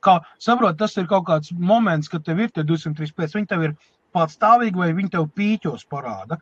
Tas arī no svara. Tur kāds pings tev ir, jo tev ir lielāks milisekundžu pings, jo vairāk iespējas, ka tev gļukos. Plus jau atkarīgs no tā, kur ir stream servers, kādu tu izmanto kvalitāti. Tur ir daudz nosacījumu, es tev nemācēšu uz sitienu pateikt. Helmut, tu papildināt, tur ir... Streamošanai ir ļoti svarīgi, kādus servis tu skaties. Un viņi izmanto savus kodeksus, savu saspiešanu, tāpēc, ja, piemēram, mēs paskatīsimies YouTube's video pie labā, pie sliktāka interneta, mazāk lagos nekā kaut kāds krievu filmu saits. Netflix ļoti bieži strādās labāk nekā YouTube. Un, tas ir savādāk. Bet, es teiktu, tad ir jautājums, kas par... datorā nevar būt. Var.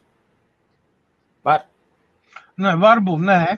Ja ar netu viss kārtībā, tad dators. Jā, tad datorā jāskatās. Tad kaut kas ar... Nē, videokartuņi pričom. Nevēl. Online streaming videokarta īstenībā minimāli piedalās.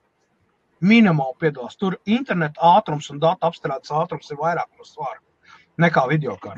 Viktor, visi baigi vienkārši. Tev ir vairāk datoru mājās. Ja tev pie viena un tā paša, ja ir viens iespējams dators.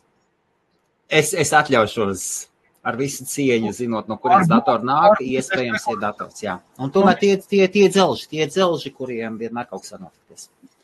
Lago kā, tas ir uzkarās, raustās, nezinu, skāņā attās, tur jau jābūt, tur jāsprat, ja tur artefakti kaut kādi parādās. Vēl tad mēs varam runāt, ka varbūt ir dzelžu problēma kaut kādi.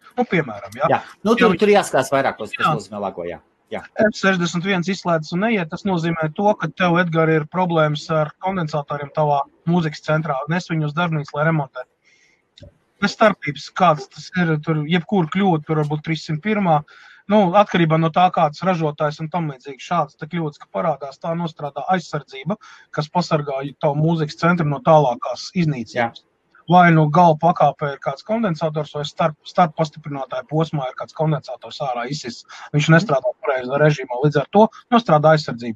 Tas ir tavs drošības dēļ, lai neaizdegtos mūzikas centrs, nenodedzinātu jau māju, bet tur neuzsprāgt kaut kas vai vēl kaut ko. Tā kā, jebkurā gadījumā tas ir gājiens uz remontdarbnīcu bez variantiem. Ok, labi. Ir Zigurdi visādi mēdz būt, ir dažādi, ir ļaundabīgi, ir labdabīgi, ir visādi šitie te pilna pasauli ar tādām programmelēm, kas tais headache tev uz tavu desktopu, vai ne, it kā viņas varbūt pat īsti nav kaitīgs. Tā fiziski viņš tur neko baigi nebojā, bet, kaitina gan pamatīgi. Šeit es tev, Zigurdi, var piekrist. Katrs gadījums ir individuāls, un es par cik neesmu redzējis, man ir grūti spriest, varbūt tas arī aizņems 1 minūti, nekāda problēma. Var noinstalēt šādi tad ir tādu. Viegli ārstējām ir. Ok, labi. Filmu serveris var tupīt, piemēram. Jā. Vēl nav nekas beidzies. 110, vēl ir 7 minūtes. Tā? Nē, vienai meitenei bija Windows zīmīte un datoru uzzīmēt. Ok, labi, viss kārtībā. Man palīdz nekāds rūda apsveicam, vēl nav ko apsveikt, jā, filmu servis. Ļoti pareizi, jā. Arī var, jā. Uploads, tas uz to neatiecās. Tas neatiecās, jā, šī gadījumā, jā. 15. Īstenībā, ja to būtu 7 vai 10, tas būtu vēl labāk. Bet 15 arī. Bet tas ir uz Wi-Fi. Skaidrs, ka viņš pieslēdz Wi-Fi-am ir. Jā, tad būs, jā. Lūk! Kas? Rūters. Rūters, arī, jā. Aizmirsam, rūters, pareizi. Nevilkt rūters caur Wi-Fi. Pārkrāmējis bufers. Jā, pings nozīmē, kad 15 pings, ko kas par nozīmē? Paskaidro. Jā, tas ir, tu sūti datu paketi, un cik ātrā laikā tev atnāk atbildi. Teiksim tā vienkāršiem vārdiem. Un ja jūs kabeli, kā parasti? Tas, viņš otra gala tev atbild. Jā, mēs sapratām. Tas laiks, kamēr tu saņem atbildi un aizsūti, ja? Tie ir tās milisekundes. Jo viņas mazāk, ja es esmu dabūjis, ka man ir 3 milisekundes, 5 un 7. Tas skaitās ideāls savienojums. Arī 15 nav slikti. Nav, ir ok. Lielbritānijai tas ir ok, tur 15, 20 tas ir ok. Latvijā tas jau būtu, paga, mums te ir problēma. Lielbritānijā tas ir ok. Ir arī redzēt 30 un 50 milisekundes. Jā, tomēr lielākoties, ja jūs esat uz mobiliem tīkliem, tad ir vēl trakāk, vairāk pingi, ja jūs esat uz Wi-Fi, tad ir vidēji, vai ne? Un ja ir kabelis, tad kas pat pavisam maz pingi, vai ne? Parasti. Vai ne? Un paskaidro par rūteru problēmām, kas par lūdzu. Rūteri ir ļoti vienkārši. Ja tu lieto provider rūteri, tad bieži vien šie rūteri ir vienkārši no dziļas pēcpuses izvilkt 5 funtu vērtībā, maksimums viņa tā tirgus vērtība. Viņiem nav iekšā bufers, atmiņas bufers vai daudz citas lietas nav. Viņš ļoti vienkāršs un visu. Un par pamatu tam, ja tu saslēdz vairākas gadžetus kopā, ceļš caur Wi-Fi, tur 5, 6 piemēram. Ja? Viņš vienkārši atsakās strādāt. Kaspar, atceries, cik Viktoram meitas? Es sapratu, jā. Turpin, lūdzu. jā, viss kārtībā. Tas ir jautājums ar 2 nezināmiem. Ja? Tad, kad tu nezini visu informāciju, tev ir grūti pateikt. Ja? Konkrēta situācija jāskatās, kas par rūteri, cik daudz Wi-Fi noslogots, cik daudz LANs noslogots, kas ir pieslēgts, kas nav. Jā. Virgin Media. Apsveicam. Virgin Media. Parastais rūteris man arī bija. Es arī mocījos, kamēr es viņu nahranizēju, atstāju viņu kā modēmu un pieslēdzu mikrotiku. Un man tī problēma pazūd. Problēma bija citā, kad man visu laiku sēdās uz kanāla virsmu un sēdināja tīklu. Tāpēc es pārgāju uz biznesu, un arī biznesa rūteris man strādā kā modēms. Tikai es izmantoju joprojām mikrotiku, tāpēc, ka es Virgin Media neuzticos, viņiem tie rūteri ir no vienas vietas izvilkti. Arī biznesam, jā, viņi ir labāki, viņi pēc standarta ir labāki, viņi ir kvalitatīvāki, viņiem ir daudz lielākas iespējas, taču joprojām viņš piedar pie lētā gala. Un nevar prasīt no lēta plasmas izstrādājuma, lai viņš strādātu stabili. Helmuts ar starp citu Viktoru var padalīties, kā viņš karoja ar rūteriem, kamēr tika pie daudz maz normālu rūteru. Mēs visi esam gājuši tam cauri un nonākuši pie secinājuma, Helmut, nevajag izmantot provideru. Viktor, visvienkāršākais risinājums ir pazvanīt savam providerim un pateikt, labdien, es nesaprotu, kas ir pa vainu. Man interneta ātrumi raustās, krīt, un pasaki, ka tev ir problēmas ar interneta ātrumiem, un pasaki, vai gadījumā nevarētu būt rūtera vaina. Pasaki, vai viņi var paskatīties, jo tas, ko viņi dara, interneta provideri Lielbritānijā un Īrijā, Latvijā iespējams būs savādāk, viņi tev pateiks, jā, mēs redzam, ka mēs sūtījām rūteri 2-3 gadus atpakaļ, mums ir jaunāki, un viņi tev nosūtīs jaunu, spēcīgāku rūteri. Lūdzu, ņem par labu. Vai ne? Kaspar? Jā, tā arī ir, jā. Tā ir tā realitāte. Lielbritānijā tā tas ir. Ok. Kabang, Kaspar? Vispirms pabām tas, mēs apsveicam Rūdi. Tu vari pagriezt kameru, tev bērns staigā fonā. Jā, es sapratu, jā. Paldies, jā. Jā, jūs braucat, jā? Davai, čau. Jā, ok, tātad Rūdis mums ir uzvarētājs. Apsveic ar datoru. Sazinies, lūdzu, ar mani tēd vai backgroundā man uzrakstīja personīgi message. Jā, Rūdi, uzrakstīšu vēlāk. Es tev ļauju uzrakstīt. Neskatīsimies, kā Kaspars sarakstīsieties, tu neko nepazudīs. Nē, es nevaru, viņš ir pārāk zem, pārāk tālu, es neredzu tikai pēdējais. Ir, jā. Jā, es redzu, nekas Rūdis tur uzrakstīs. Aha. Kādreiz Latvijā provider izmantoja limiterus. Jā, Kaspars jau aizskrien uz priekšu, mēs pie tā atgriezīsimies. Tad, Kaspar, lūdzu šis jautājums tev. Kā sauc profesiju, viņa konfigurācija, optimizācija, driver un softa instalācija, visu? Microsoft refurbisher. Microsoft Engineer refurbisher. Tā arī saucās. Aha. Tā arī saucās? NIK vai pārinstalētāji? Nē. Viņš ir skatās Microsoft refurbisher. Ok. Kaspar, šāds lūku? Kā ir, ja skaties filmu online, no sākuma skaņa ar video ir ok, bet skatīties tālāk video sāk atpalikt no skaņas, kur ir vaina ir provider serveri, kas piedāvā šo pakalpojumu. Kad sāk skaņā ar attēlu iet nost, tas ir kodeks, kodieris nepareiz transkodē. Yep. Sāk atpalikt vai uz priekšu skriet. Yep. Tā.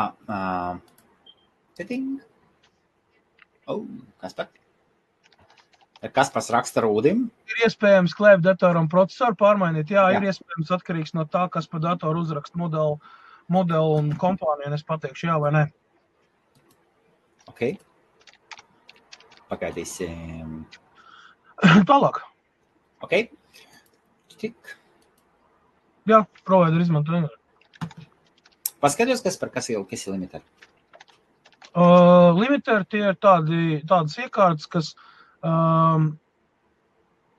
kā lai pasaka, dod tev internetu, bet tikai līdz zināmam ātrumam. Pieņemsim, tev ir iedalīts, 15 megabiti.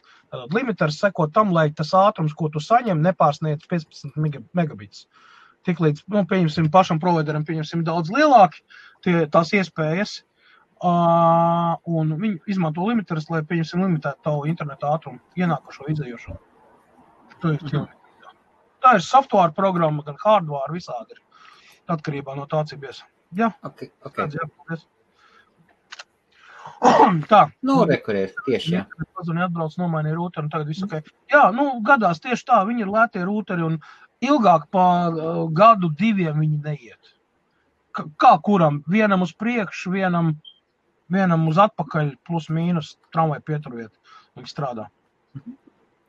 Kaut kā tā. Lūk. Bet, kad pārvādē visu. Jā, tas ir kodieris nepareiz. Vai visticamākais, ka tas ir weblaps saistīts. Tad kaut kas ar certifikātiem un tiem kodieriem. Tur ir tāda lieta.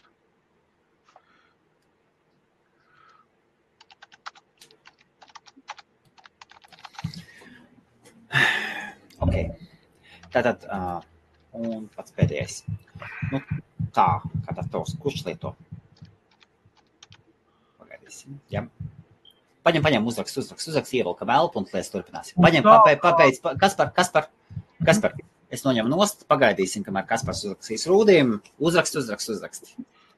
Tad labvakar visiem un gaidām, Kaspars uzrakstīs, ievelkam elpu, tad pašlaik mums ir viens tikai jautājums vai viens komentārs, droši rakstiet savus jautājumus, jautājiet Kasparam, par ko jūs vēlaties, par datoriem, par mobiliem telefoniem, par antivīrusiem, par baterijām, par elektroautomobīļiem, par dzīvi uz Marsa, par Jupitera sīvietnēm vai kriptovalūtām. Droši vēl minūtes 40 viņš būs jūsu rīcībā. Un tikmēr, kamēr Kaspars raksta, es varu pamēģināt pastāstīt anekdoti. Virs vai līgavainis ar līgavu iet pie psihologu un saka, mums ir maza domstarpība, kas mums jāpalīdz atrisināt par kāzām. Mums mazas domstarpības.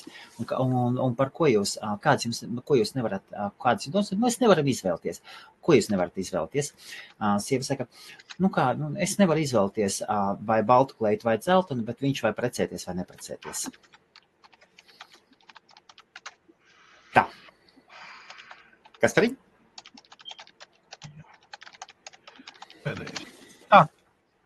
Tur. Tad, jā, Kaspar, tad bija šis te, lūdzu. Tā, ka dators, kurš lieto i7 nevarētu. Neko nesapratu. Kādā sakarā tiek pieminots i7 procesors un kā dators, kurš lieto nevarētu. Ko nevarētu? Kristap, vai kaut kā noformulē jautājumu tā, lai vismaz kāds no mums varētu saprast, jo dotē momentā es saprotu, ka man pastāstīja, ka tev ir i7, 8750H procesors, ja? Ko tu lieto, kam, kāpēc lieto, ko varētu, ko nevarētu. Ne, ir pirmdiena, nav piekdiena. Ja piekdiena varbūt būs vieglāk saprast, bet tā kā ir pirmdiena. Ok, un Viktors saka, dēls! Es jau nesarakstos, es aizsūtu šito te. Jūs, starp citu, jūs pat nevarat iedomāties, ja, kad visos laivos pēdējo 2 gadu laikā, man visu laiku, čats ir karsts. Jā, un Kasparam neko netraucē paņemt un atbildēt. To es esmu redzējis. Ja viņi netraucēja pārpildēt pie 150 cilvēku tiešraidē, kas skatās, viņu netraucēja arī tur 85, 90. Kaspars. Bet tev būs jāuzgaida īstenībā iekārtas pavisam drīz varēs iegādāties apmēram 100 līdz 200 dolārus. Pilnīgi iespējams, kad Lielbritānija būs retajām, jau ne valsts, kura tiks pie šītam iekārtām. Elona Musk īstenībā ir diezgan skatījums Lielbritānija. Vai ar to, kad ir ļoti daudz inženieri, kas strādā un ļoti daudziem pasaules autoražotājiem. Šeit tiek izstrādās tehnoloģijas, šeit tiek ARM procesoru dzimtene. Te ir vēl visādas citas, kas ir ļoti interesantas, gigantiem. Nosauks, ir tehnoloģija gigants, viņš ir tik daudz tehnoloģijas pasaulē, kas un viņš ir, jūs varat lietot, ja līdz ar to, ka viņš ir tehnoloģija gigants, viens no, jo tas, ko dara viņš īstenībā, nevar izdarīt katrs nākamais. Nav, pagaidām, tas, ka Tesla aizies nebūtībā pēc gadiem 5-7, pilnīgi viennozīmīgi, bet viņš ir pionieris. Tāpatās kā Henrijs Fords savā laikā. Kas bija top automobilis pirms 2. pasaules kara? Tautai un tā Fords. Tikai pēc tam parādījās pārējās kompānijas pamazām Ford aizstum projām. Henrijs Fords bija tas, kas apgriez pasauli un uzlika uz riteņiem. Gribat ticat, gribat ne. Skatieties vēsturi. Tā. Ok, super. Jā. Henrijs Fords. Labi, par to, ka var mainīt. Labi, tas datoram. Kas par nomainīt procesoru? Jā, pagaid, vēlreiz, Kristap. Tu nāc no aiz durvīm iekšā ar lauzni, nevis pieklauvē pie parādzdarības. Tev pateicu, pasaka man datoru ražotāju. Un tad es tev pateikšu, vai ir iespējams, vai nav. Ļoti vienkārši. Ir datori, kuriem ir iespējams. Ir datori, kuriem mācplotē. Tāpēc es tev jautāju, datoru modeli precīzi. Un es teikšu, pat neataisot vaļā. Vai nevar. Ok, labi tā. Tā, Kaspar, nu. Cik viņi ir? Cik pasaules, no?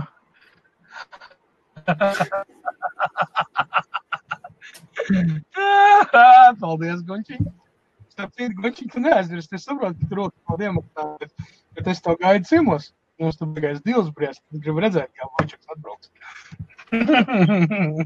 Kas pat pastāstot smakāk par maskā internetā galīgkārtām? Kā jau es teicu, par galvlietkārtām runājot, viņas būs pieejams patreiz, vēl viņas nav pieejams, bet būs pieejams pavisam drīz, maksās no 100 līdz 200 $. No 200 līdz cik? No 100 līdz 200 ASV $. Mēnesī, ja? Nē, iekārta paša. Kā viņi izpaudīsies? Kā lūdzu? Kā viņi izpaudīsies? Nu, pagaid, visam savs laiks. Visam savs laiks.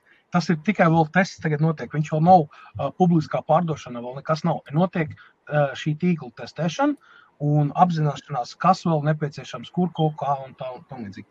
Ir viss tā tehnoloģija iet ļoti straujam soļam uz priekšu. Es arī pateikšu to, ka Elons Musks ir viens no tiem, kas atbalsta 5G internetu un šo te attīstību par tehnoloģiju. Kas par kuru broadband speed tas labāk izvēlēties, lai pārbaudītu savu internetu ātrumu un sakītu noslēgt līgumu ar provideriem. Paldies. Zigmund, Lielbritānijā provideru līgumos ir norādīts no līdz, kas automātiski pasaka tev, ka tev var būt ātrums līdz 50 megabitiem, un tev var būt arī 1 megabits, un nevienā brīdī tu providerim nevar pateikt, kad viņam nav taisnība un ka tu nemaksās par pakalpojumu. Ar to es esmu saskāries. Izlas uzmanīgi līgumu. Tur ir rakstīts vārds līdz 50 megabitiem, un neviens tev negarantē, ka tev būs tie 50. Un tomēr Lielbritānijā tuvojas likums, kur ir noteikts, ka no kura tur gada beigās ir īsti neatceros, kas pats atceries, neatceries? No 20. Ja? Man liekas arī, ka no 20. gada kaut kāda aprīļa vai kad vajadzēs minimums 10 megabitu ātrumu, vai ne? Tas būs minimālā prasība, jo ADSL līnijas lēnām iet vēsturē, ja? Ja es nezinu, kas ir ADSL līnija, tā ir telefona līnija, kur tev mājas telefons un internets kopā, ja? Tātad ir pa telefonu vadīt. Latvijā mēs varam pateikt, baudiet internetu, baudiet savu internetu. Jā. Nē, jebkurā gadījumā uz doto brīdi es domāju, ka Lielbritānija viennozīmīgi pievienosies šim te space internet connection, jo Lielbritānija ir sala. Un tie kabeļi, kas iet pa Lamanša jūras šaurumu un kas iet uz pretējo pusi uz Amerikas Savienotām valstīm, tomēr viņiem ir limits. Pieslēgt limits, ātruma limits un visu laiku. Cik tas tur super, puper labi nebūtu, šie kabeļi mēdz bojāties, viņi mēdz sabojāt gan haizivs, gan krabji, gan vēl kaut kas, kāda starpība, ja? Karoči, jūras flora un fauna, ja? Es nosauksim tā. Jā, un viņus remontē, jā, protams, ir rezervas kabelis tur un vēl, bet, ņemsim vērā to, ka gala lietotājs, parastais UK un Ireland iedzīvotājs ir pēdējā vietā tajā brīdī, kad plīst kabelis, ja, tiek nodrošināts militārais, tur medicīniskais sakari, ja, kas ir pirmās pakāpes, ja. Līdz ar to, ja kaut kāda šaiza notiek, ja, ar šiem kabeļiem, tad lielākā daļa Lielbritānijas sēž bez interneta, kā tas pagājuši gadu, atceries augustā, ka bija masveidā, gan arī pus Lielbritānija pazuda vienkārši, tāpēc, ka kabeļu problēmas bija un kas tur nojuka serveri, datacentrs, kas tur, ko tik viņi nestāstīja, saproties, bet, jebkurā gadījumā I'm blocked? Ne, kāpēc blocked? Nav blocked. Nezinu, kāds uzrakstīs. Tā kā, par to broadband speed test, speedtest.net, vienīgais, kas ir, un viss kārtībā. Labi, klies, pamēģināsim. Tā. Tātad par broadband speed testu ļoti vienkārši atbildē speedtest.net. Viss. Ja pavisam vienkārši atbilde, lūdzu. Jā. Kas par? Travelmate P256 labs vai ne? 2012. gada modelis P-sērijas, tas ir education dators vai no i3 vai i5, varbūt dual core, nezinu, 2., 3. ģenerācija, plus mīnus tramvai pieturviet, 15.6 displejs. Apmēram tā. Pilnīgs analogs pakārtbeldu PM81, kā arī SRV 5531. Pilnīgs analogs. Blats ir identiski vienāds. Jā, 12. gada apmēram, 12. gads modelis. Ok, labi. Kaspar, vai tu vari uztaisīt kādu powerbanku, no kur var piestartēt auto un ar tukšu aķīt un lādēt telefonu? Renāri, protams, ka varu. Jautājums ir cenā. Tas, kad tirgu, pasaules tirgu, jā, vai šim dotajā momentā, tur online, eBayā, tur internetā, vēl kaut kur, tur veikalos, jūs varat nopirkt powerbanks, kam ir startēšanas tas jumpers saucamais, tas puskačs, jau kā vēl tur sauc, vai ne? Ķīnā ražots, viņi salīdzinoši lēti, un viņi pat strādā, nekādu vainu viņiem nav priekš tā, tur dara vienreiz, divreiz tev pa gadu viņu vajadzīgi, ir vairāk tev viņu principā arī nav vajadzīgi, ja? Tad, lūk, es nevaru konkurēt ar to, nevis tāpēc vien, kad es nezinu, tur nebūtu tik labs vai kā, bet tas, ja es arī uztaisīšu, tad cena viņam būs stipri augstāka. Jo es izmantoju baterijas, diemžēl, kuras ir, vismaz reizes 5-6 kvalitīvāks un ilgāk dzīvot spējīgāks par tām baterijām, ko piedāvā tavs jumpstarters. Un cilvēki nav gatavi maksāt lielu naudu par kvalitīvu preci. Kaut gan man ir bijuši izņēmumi. Man cilvēki nopirka par 70 marciņām powerbank, kur normāli es tirgoju par 25-30 marciņu. Tikai tāpēc vien, ka tur bija iekšā Tesla Model S baterijas, kuras es ieliku iekšā, jo man speciāli palūdza. Es vienkārši maksā 4 reizes dārgāk. Tā kā principā man nav problēma uztaisīt. Tad es gatavs maksāt 100, 120, 150 marciņas par šādu te iekārtu. Nekāda problēma. Vienas dienas laikā es varu izgatavot, jāskatās gan kādā korpusā es varēšu ielikt, bet principā jā, ar visu diagnostiku, ar visu pārējo, jā, apmēram jārēķinās. Bet tas arī būs attiecīgi arī bišķi cits klāsts saprāt. Jā, tad par šo mēs jau atbildējām, vai ne? Jo tas jau bija minūtes 10 atpakaļ, tu pateici. Man tā uzrakstīs tam, kādam datoram, kādam modelim. Kādam šobās. Jā, bez šaubām. Veca tēma, un ir par ko mums pasmaidīs savā starpā. Vienmēr ir, kur augt, viss kārtībā.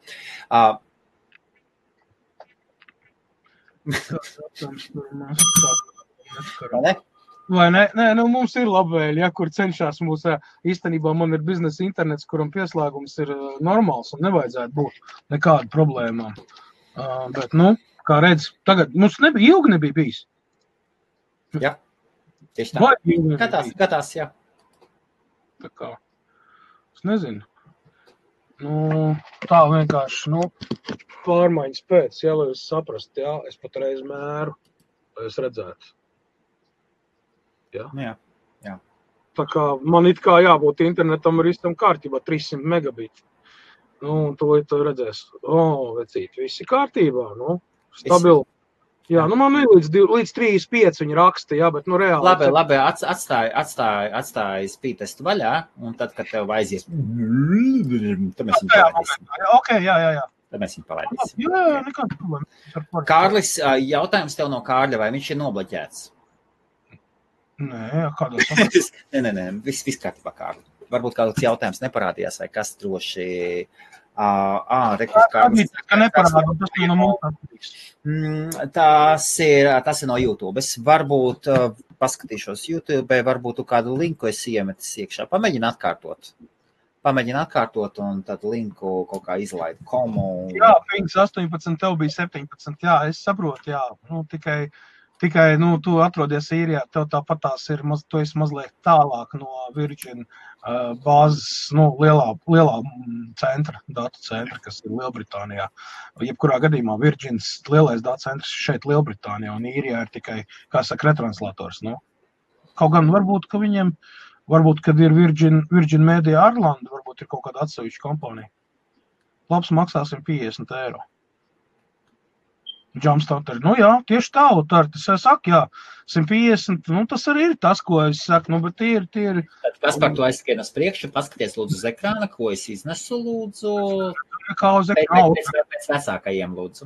Optika tikai lielpilsētās, jā, es pilnīgi piekrītu, kad pieņemsim kaut kur Jaunsvaru lauks pagast vai šo te Mazpisānos noteikti būs tikai ADSL līnija, ja tur optika nav ievesta līdz šam brīdim, jo tur ir 30 cilvēki dzīvo vai 150, jā, un viens no viņiem izdomāja, ka man vajag optisko internetu, tad, kad viņam pasaka, ka cena būs 3,500 eiro ievilkšana, tad viņš pasaka, nē, labāk tad es lietoju ADSL, jo tieši tā arī ir, kad, lai pievilku klāt kabeli, bieži vien tas ir, pasakainas summas maksā, lauka rajonos. Ar Virgin ir tā, ja internets nestrādā, tu pazvani viņiem, viņi tev atgriež kaut kādu summu no mēneša maksājuma, bet ja tu viņiem nezvani, tad neko nedabūs. Gunter sen vairs tā nav, tagad ir jaunie līgumi, kurā ir uztaisīts tā, ka ja tev 24 stundu laikā ir interneta pārāvums un tev nav nekāda datu plūsma, tajā gadījumā tev ir tiesības pieteikt. Bet ja tajās 24 stundās tu kaut pāris stundas esi saņēmis internetu un tu kaut ko esi mēģinājis darīt un tev ir datu plūsma, turp šurp, tu neko nedabūsi. Palasi uzmanīgi līgumu. Tur viņi ir arī aizsargājis. Es tos kabeļus rokā neesmu turējis 3 centimetri pa diametru daudzās kārtās. Kā tu aizos to motoru pārkos. Ne jau pārkos, ne, Jāņš. Pārkos nepārkoši. Viņas sabojā. Pieņemsim, kā sabojājās? Baigi vienkārši. Zemūdeni brauc. Zemūdeni brauc. Tie kabeļi jau neguļ pa zemi. Viņi ir nostiepti. Ļoti tūp pie zemes. Jo neaizmirst to, kad ir garos zemes, garos kustās sevišķi seismiski aktīvās vietās, okeānos, jā, ir daudz kur jūrās. Un landšafts viņš nav ideāli taisnīgs, viņš ir kalnu lejā.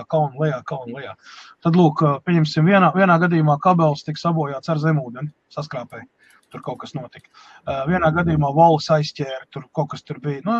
Es ik pa laikam vienkārši par cik es skatos daudz, visādi zinātniskos rakstu daudzos fórumos, vēl ik pa laikam parādās kaut kur kaut kādas problēmas. Tāda mazāk kabelīši, ne jau tur paši lielākie, jā, bet, jebkurā gadījumā, jā, šādi tev ir.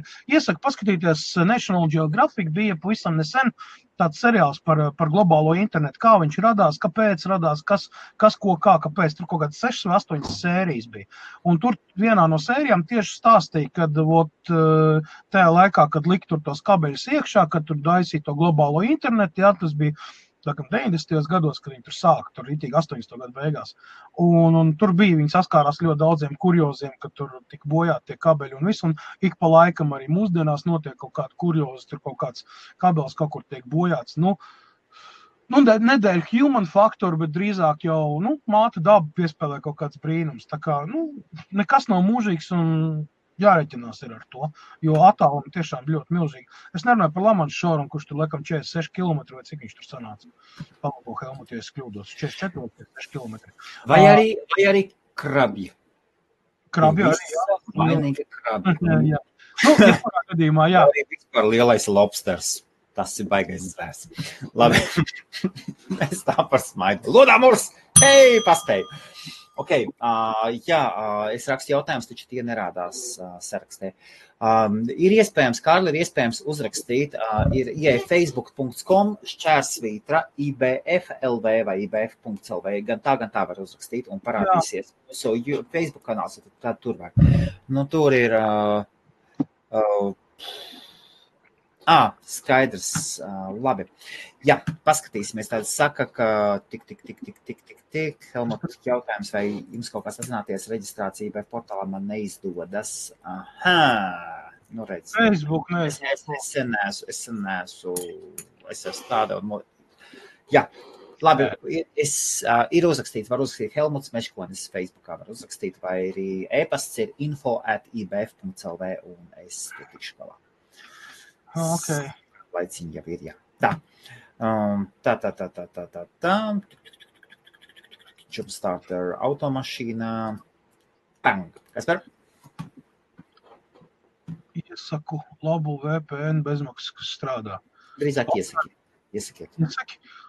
Neieteikšu, es neizmantoju bezmaksas VPNus, tāpēc nezinu. Es izmantoju maksas VPN, man nekāda problēma nav.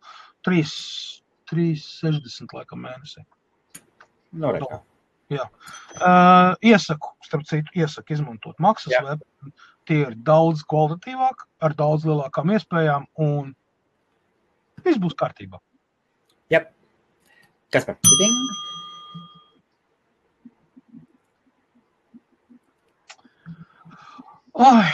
Samsung 10S, S10, tu domā, jā? Es saprotu tā. Nevis 10S, bet S10. Okay. Ko es varu teikt? Nu, Samsungs ir flagmans, nu, viņam ir tiesības būt šajā dzīvē un pārstāvēt, bet, nu, teikt to, ka tas ir top telefons pasaulē, ir labāki telefoni.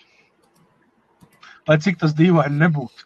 Ir labāki telefoni. Bet, ne, Samsungs ir flagmans, jā. Nekāda vaina, viņam jau nekāda vaina nav. Viņi ir labi telefoni.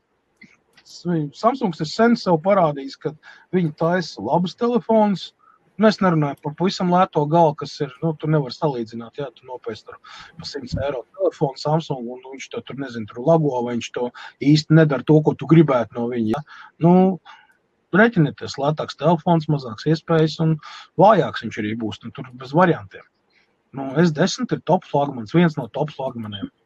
Nu, attiecīgi, viņš arī maksā, viņā ir arī tehnoloģijas, viņā ir arī izstrādāts ļoti daudz, es neko tādu baigi slikti pa viņu pateikt nevar. Nu, telefons kā telefons, ja tev līdzekļi atļauj un patīk dizains un vispārējais, ņem tik nost.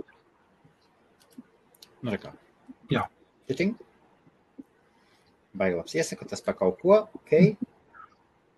Nu, Gundar, tas, ka tu neesi kontraktu pārrakstījis, nenozīmē, ka tev viņš nav un kad viņā nav veikts izmaiņas. Virgins katru gadu sūta terms and conditions, tev ir jāakceptē vai caur e-pastu, vai pa telefonu, vai kā tev jebkurā gadījumā ir verbālais kontrakts. Ja tad, kad tu viņš pagarina vai atjaunina, tas ir tas verbālais kontrakts, tu sazinies ar aģentu, ja? Ka jūs tur sarunājat pa telefonu, viņi tev nekādas papīras nesūta vairs. Tas ir verbālais kontrakts, kas tiek automātiski aktivizēts. Ok. Tālāk. Tas, kas meklē atrod, tūlītās būs alternatīva. Vai tu izmanto Kasparu Toru? Toru tīklu neizmantoju. Kāpēc? Starp citu, ļoti labs jautājums. Kāpēc? Nezinu, nav vajadzības.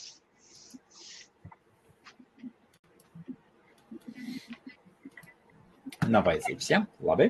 Okay. Kaspars saka, Samsung nav iPhone, tā kā PK.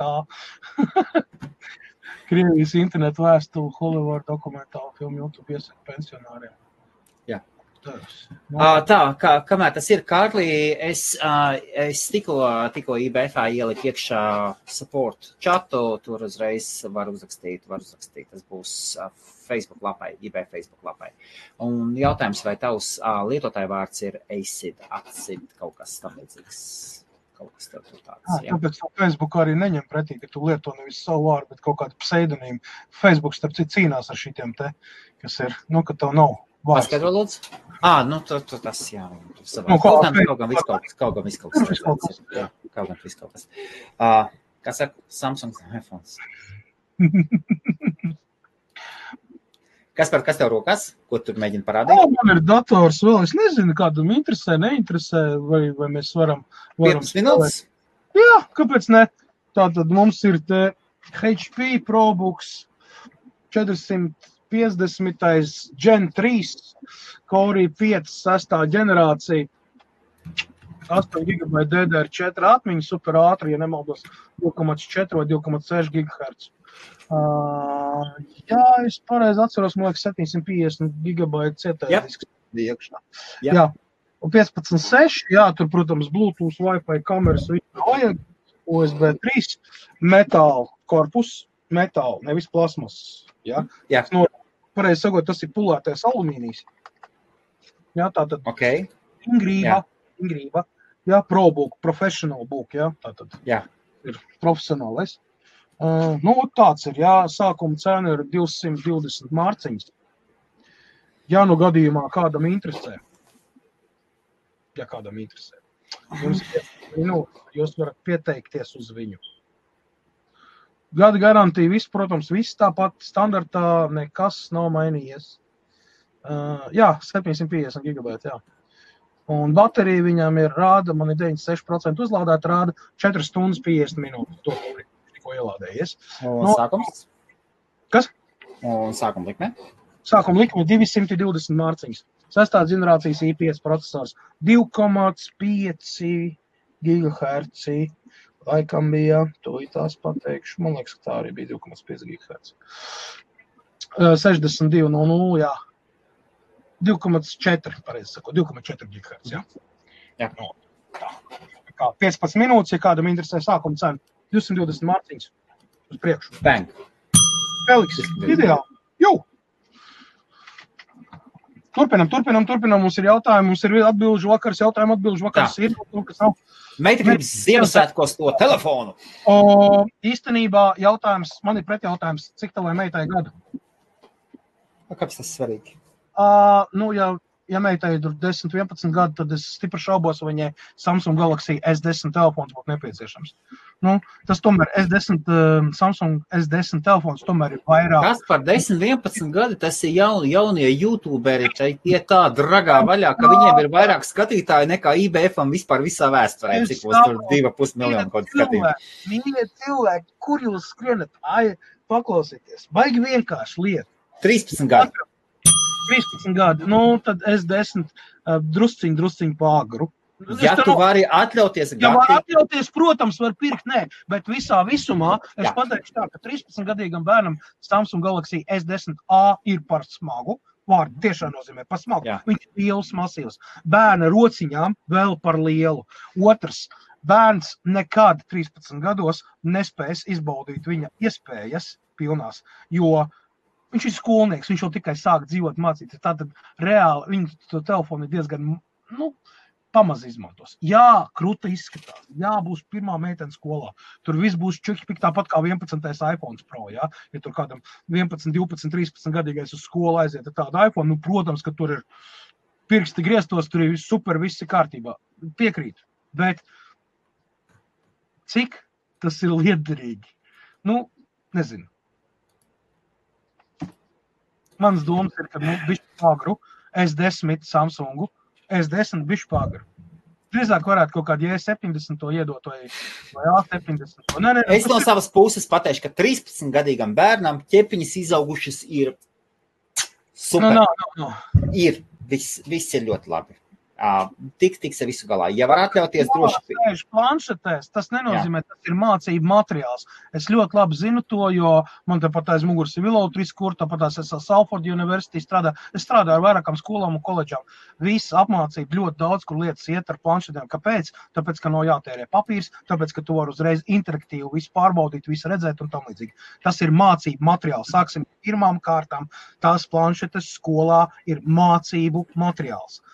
Bērni mācās apieties ar elektroniku, mācās uz šīs elektronikas, raksta diktādus, tur atbild uz jautājumi, veido interaktīvās visādas lietas un tam līdzīgi. Tas attīst kaut kādu loģisko domāšanu saistībā uz elektronikas gadžetiem.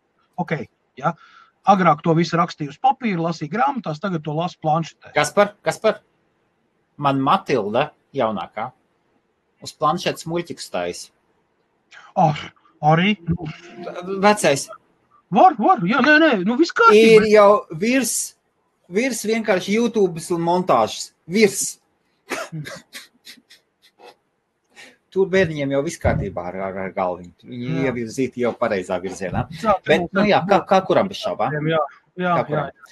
Un mana pieredze, ja jums kāds no bērniem tiešām ir tieši bērniem, ir baigi pateikt YouTubes gājieni, no iPad mini.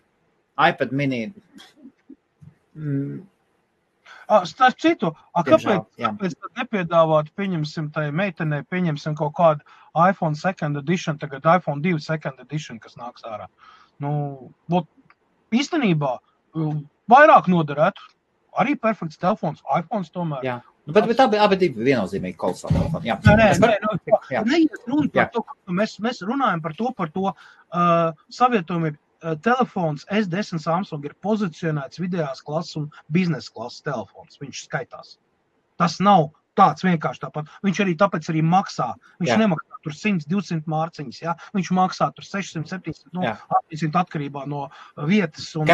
Kaspar, es tev atbildēšu savādāk. Šeit ir Gatis uzrakstā šādu lietu, bet mēs kā tēvi, mēs varam vienu lietu pateikt, un visi cilvēkiem, tie, kas nav tēvi, un tieši tāpēc, un mēs kā tēvi, mēs bieži rakstīsim vienu lietu, un galu galā citreiz mēs tik maz veltam laiku saviem bērniem, ka mēs paņemam un nopērkam kaut ko pavisam cita līmeņa, un kompensējam ļoti daudz. Būsim atklāti, Kaspar, vai ne?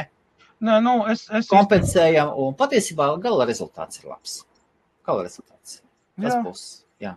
Nē, es neko nesaku, ir tehnoloģijas, ir tomēr salīdzinot to, kā mēs augām, mūsu laikā bija savādāk. Es neko nesaku, es pats esmu tehnoloģija cilvēks, es pats sekoju tiem visiem gadžetiem līdzi un cenšos pastāstīt un apzināties visu un ko, bet es tomēr vēlos, lai man bērni vispirms iemācās staigāt, skriet, uzsist ceļgalā zilumu, tur spēlēt bumbu, vēl kaut ko fiziskās aktivitātes, un tikai pēc tam ķerās pie datora, nevis otrādāk. Jo dators jau to nevar iemācīt fizisko sagatavotību, viņš neuztaisīs lokanāks tavs kaulus un noturīgāk tavu imūnu sistēmu pret apkārtējiem apstākļiem. Padomājiet, vecāki, par to, ko jūs dariet. Es saprotu, ka vieglāk ir iedot telefonu, datoru, planšetu, vēl kaut ko, lai jūs varat izbaudīt kaut kādus tur brīžus sev veltīt vēl kaut ko, bet tāpat laikā bērns pārstāja attīstīties tādā ziņā, fiziski attīstīties. Jā, viņš būs perfekts YouTubers, viņš perfekti tev parādīs, ko kā izdarīt un tam līdzīgi, ja? Jo viņš to būs virtuālo realitāti iemācījies daudz labāk nekā reālo dzīvi. Noņemiet viņam tos gadžets nost un palaidiet dzīvē, un neko viņš nevarēs izdarīt, saprot? Un tur ir tā problēma, ko mēs neapzināmies. Es netaisos nevienu audzināt, katrs bojā savu dzīvi tā, kā viņš vēlās, bet pašā pirmsākumā es ļoti cenšos, vismaz, lai manas meitas, vairāk vai mazāk. Jā. Tomēr izbaudu bērnību, ne kā mēs, bet, vismaz daudz svaiga gaisa, daudz fizisku aktivitāšu, daudz stiprina imūnu sistēmu, un tad jau arī tiksim līdz datoram vispār, jā. Jā, man 2,5-gadīga meitenīte, jā, ļoti labi viņa sēž, viņa saprot, kas ir laips, viņa saprot, kas ir IBF, iedomājies, tur viņš kamucīgi, taču es runājos ar viņu. Jā. 2 gadi, 4 mēneši bērnam, bet viņš jau prot atšķirt un viss. Es saprotu, tas viss ir baigi forši un smuki, bet tāpat laikā dators tomēr ir ierobežota lieta. Kādu multinīti var paskatīties kādreiz, jā, bet tā, kad bērns sēdēt, teikam, dienām datorā vēl. Nē. Uz parku, ārā staigāt, tur lauzīties, ārdīties. Tā ir bērnība. Kā tad bez nobrāstām kājām un rociņām, bez kaut kāda, kā tad bērniņš iemācīsies saprast, kas ir ko, ja viņš neuzdozīs? Ja viņš neuzdozīs kādu punu vai kādu zilumu, kā tad viņš varēs to visu apzināties? Kā? Kāda būs roku motorika, ja viņš netrenēs tās rociņas, kaut kur rāpojot, stiepjoties, locoties, vēl kaut ko. Datorā sēžot, šitie 2 pirksti izaugs lielāk tikai planšetē, nekas vairāk. No tā fiziskā sagatavotība toči nebūs. Viss, tā ir vienkārši elementāra atbilde. Cik daudz bērniem ir problēmas ar imūnosistēmu, viņi ir šausmīgi alerģiski, viņi ir šausmīgi slimīgi, visu, tāpēc, ka viņiem nav tādas fiziskās aktivitātes. Viņi sēž telefonā, datorā, planšetē, caurām dienām. Kaspar? Viss? Labi. Nē, nav svarīgi. Jā, Kaspars atbildēja, mans ieteikums, jā. Mēs jau sekojam līdz tehnoloģijām. Problēma ir tāda, ka cilvēki pārāk aizraujās ar to. Šis nav padoms.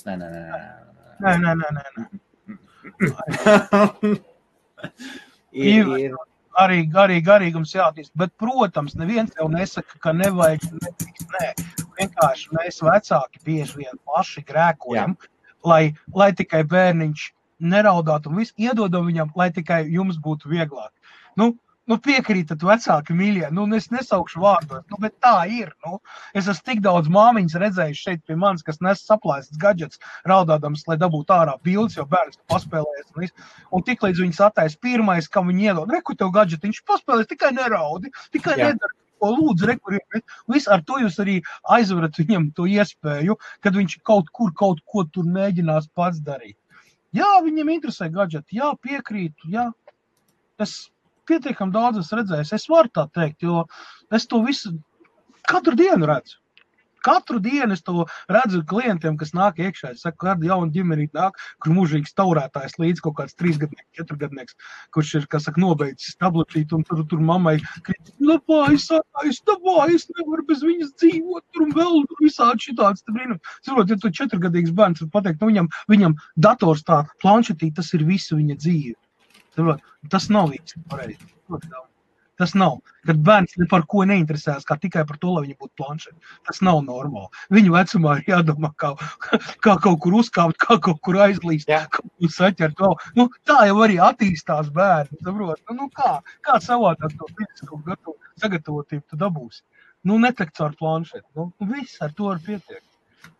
Vajag izbaudīt visu to, kamēr ir jāats. Tad jau, kad jau pieņemās prātā, jau mazliet jau parādās savādāk. Tad arī varbūt tas dators varbūt arī nebūs tik svarīgs. Jo, kad tu būsi izbaudījis to reālo dzīvi, tad tu sapratīs, ka tomēr virtuālā tas nav īsti tas, ko tev vajadzētu. Tāpēc mēs, pieņemsim vidējā gada gājumi cilvēki, mēs tik daudz neveltam uzmanību, mēs nedzīvojam virtuālā pasaulē. Nē, protams, ir gameri, protams, ir tādi. Tas viss ir labi, viss ir gari, bet mums ir arī reālā dzīve. Un mēs viņu varam vairāk vai mazāk dzīvot. Ko darīs nākamā paudze, kas uzaugus ir uz gadžetiem?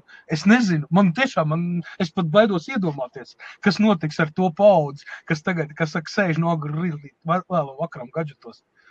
Viņi tak neko nevarēs izdarīt atsevišķi. Viņi tam vienkārši nebūtu radīti.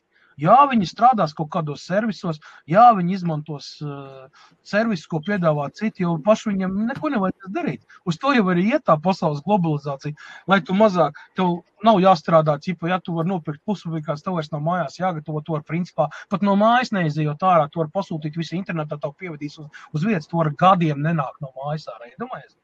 Principā, Āzda, Tesco, visiem mājas piegādas. Ja internetā pasūti, ko tu gribi, tev piegādā, tu nekur nav jāiet. Tev nekas nav jādara, saproti? Vispār rūpējās tikai maksā.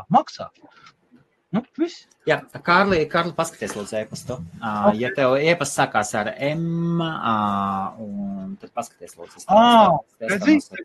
E-pastu, uztaisīt. Jā, pēc tam tālāk. Okay. Meita, kad pati nopelnīja naudu, lai dabūtu savu telefonu, tad ir cita lieta. Ja cilvēks ir krājis un pelnījis naudu, nu tad lūdzu, tad vispār bez variantiem. Tad viennozīmīgi, tad vērts to Samsungu S10, jo tas ir tas, ko tavu meita pelnīja naudu, lai viņu nopirkt. Tātad tur jau ir štuks apakšā. Cilvēks strādāja, lai nopelnītu naudu tam telefonam. Tas nebija tā. Es piedoknes paraustīju tētī, es gribu šito telefonu. Ja cilvēks ir pats izlēmis, nopelnījis, bez variantiem. Viennozīmīgi uz priekšu. Labs telefons. Samsungs ir labs telefons. Jā, tieši tā. Jā. Nu, tieši tā. Kas nav par velti, nu tieši tā. Jā, vai viņš ir labs? Viņš ir labs, jā. Nu, S10. Ļoti labs.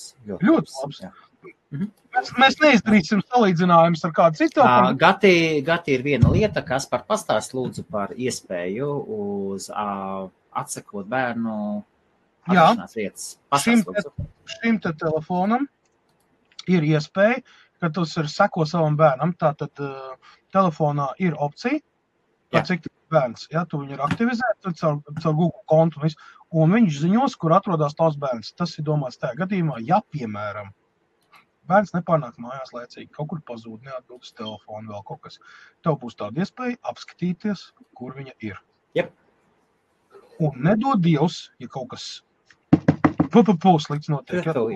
Jā, zināsi, ka ir vieta, ir ģeolokācija, kur tas punktiņš ir kaut kur apstājies. Nu, nedod Dievs, nevienam nenovēl to, bet jā, tādā ziņā. Vai arī citreiz, kā kavējās var gadīties nākt no skolas mājās, ieiet iekšā veikalā, piemēram, aizķerās un tu jau gaidi, skaties. Telefons un nevar pazvanīt vai autobusu, bet viņš parādīs pēdējo ģeolokācijas vietu, tu jau sapratīs, viņi stāvēja pieturā gaidīja, varbūt nosēdās telefonā, jebkur. Kā viņi nolodēt, kā viņi nav jānolodēt, viņam ir iekšā tāda opcija telefonam. Tur vajag izlasīt, instrukcijā ir pat paskaidrots, tur bija instrukcija atsevišķi, var online ielādēt iekšā un izlasīt, pat latviešu valodā ir.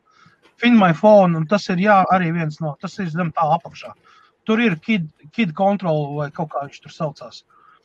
Es tagad man tāpat kā Helmutam jālien internetā, tagad uzreiz atradīs to. Nē, es kaut ko citu. Es kas par to neizmantoju, diemžēl. Es zinu citus vecākus, kas izmanto, un man ir viens paziņā, ļoti labs paziņa, kurš seko līdzi viņam gan tētis, gan mamma šeit Lielbritānijā dzīvo un bērni, un viņš visu sieva arī. Viss pieskat. Viņš tā skatās, viņš tā tur izmet, un pēc tam viņa viss tā lēnām sanāk, viss mājās, ok. Vēl sieva veikla aizķers. Apsveicam Feliks. Feliks ir iegūlis savā īpašumā ļoti labu un jaudīgu datoru. Feliks, lūdzu, uzraksti man tūlītās privāti. Sarunāsim, kā mēs to varam nogādāt un viss. Jā, Feliks Veilands. Jā, tieši tā. Paldies. Gaidām.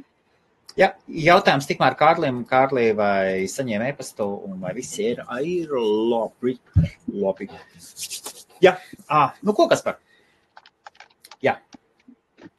Par IPF fórumu, jā, tiešām, tad uzrakstiet man. Es jau kādu laiku esmu jau atmetis ar roku. Varbūt kādreiz būs laiks pieķerties klāt. Patiesībā nav fiziski, nav laika ļoti daudz lietām sākam dalīties. Jā, starp citu, 15. novembrī Londonā mums ir kriptovalūtu pasākums, tā kā sazinieties ar mani, Helmuts Meškonis, un ieeja būs 25 mārciņas, kur varēs maksāt gan mārciņās, gan ekvivalentā kriptovalūtās.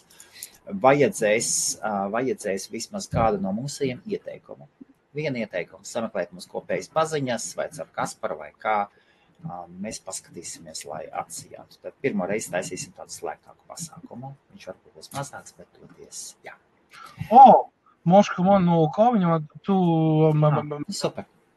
Jā, tad var ieiet tikšu tālāk un nomainīt. Jā. Viktor, tu esi Lielbritānijā? Kas veid? Feliks vinēja datoru. Tātad... Viktors Lielbritānijā būs 7. datumā. 7. viņš būs Londonā. 7. novembrim es jau līdz 7. novembrim jau būšu viņu sen aizsūtījis, viņš jau būs sen īrijā jau. Nu, ok. Es nebūšu 7. novembrī Londonā. Jā. Veselības apsvērumu dēļ. Starp citu, šodien es biju uz pārbaudu, un šodien naktas pārbaudīju. Un kā? Aizdoms slimība saistīta ar aknām, bet sonogrāfija, paldies Dievam, neapstiprināja. Vienkārši kā akmens no sirds novēlās. Jā. Tā kā, jā. Kā, jā. Edgar, es paskatīšos arī. Jā. Edgar uzrakst man lūdzu savu lietotāju vārdu. Es ļoti atvainojos. Es esmu nolaidis to. Jā. Jāsvet kārtībā. Bet Helmuts būs Londonā. Nu, taču kāda atšķirība Kasparam sūtīt uz Lielbritāniju vai uz Īriju? Kaspar nav taču atšķirība? Nē, īpaši nē. Saproti, kā, Īrijā es viņu, pieņemsim, rītdien izsūtu, jā, viņš Īrijā ir kāda 2. datumā vai 3. Škam gaidīt un nedēļu. Nē. Arī. Ja man viņu sūtīt uz Londonu, pēc tam tur atkal Nē, mēs ar Feliks jau runājam. Pēc tam Helmuts aizmirsīs vēl. Vai ne? Un Feliks, mums ar tevi vēl nesarunātas lietas, joprojām, es atceros, Feliksu mums ir doma, ar Feliksu ir tas, ka viņš kamerai kreklus tos taisīs visus. Tā kā tas mums vēl ir jāatrisina. Jā, un Feliks mums jāsarorganizē pasākums ir Īrijā, un arī, starp citu, visiem Latvijas skatītājiem nākošais gads 100% būs pasākums, vismaz viens pasākums būs Rīgā. Es domāju, 1 vai 2 pasākumi Latvijā būs jāuztais. Jā. Nu, ko, Kaspar? Ko mēs varam teikt? Visiem latviešiem sitam pa pogām, jā?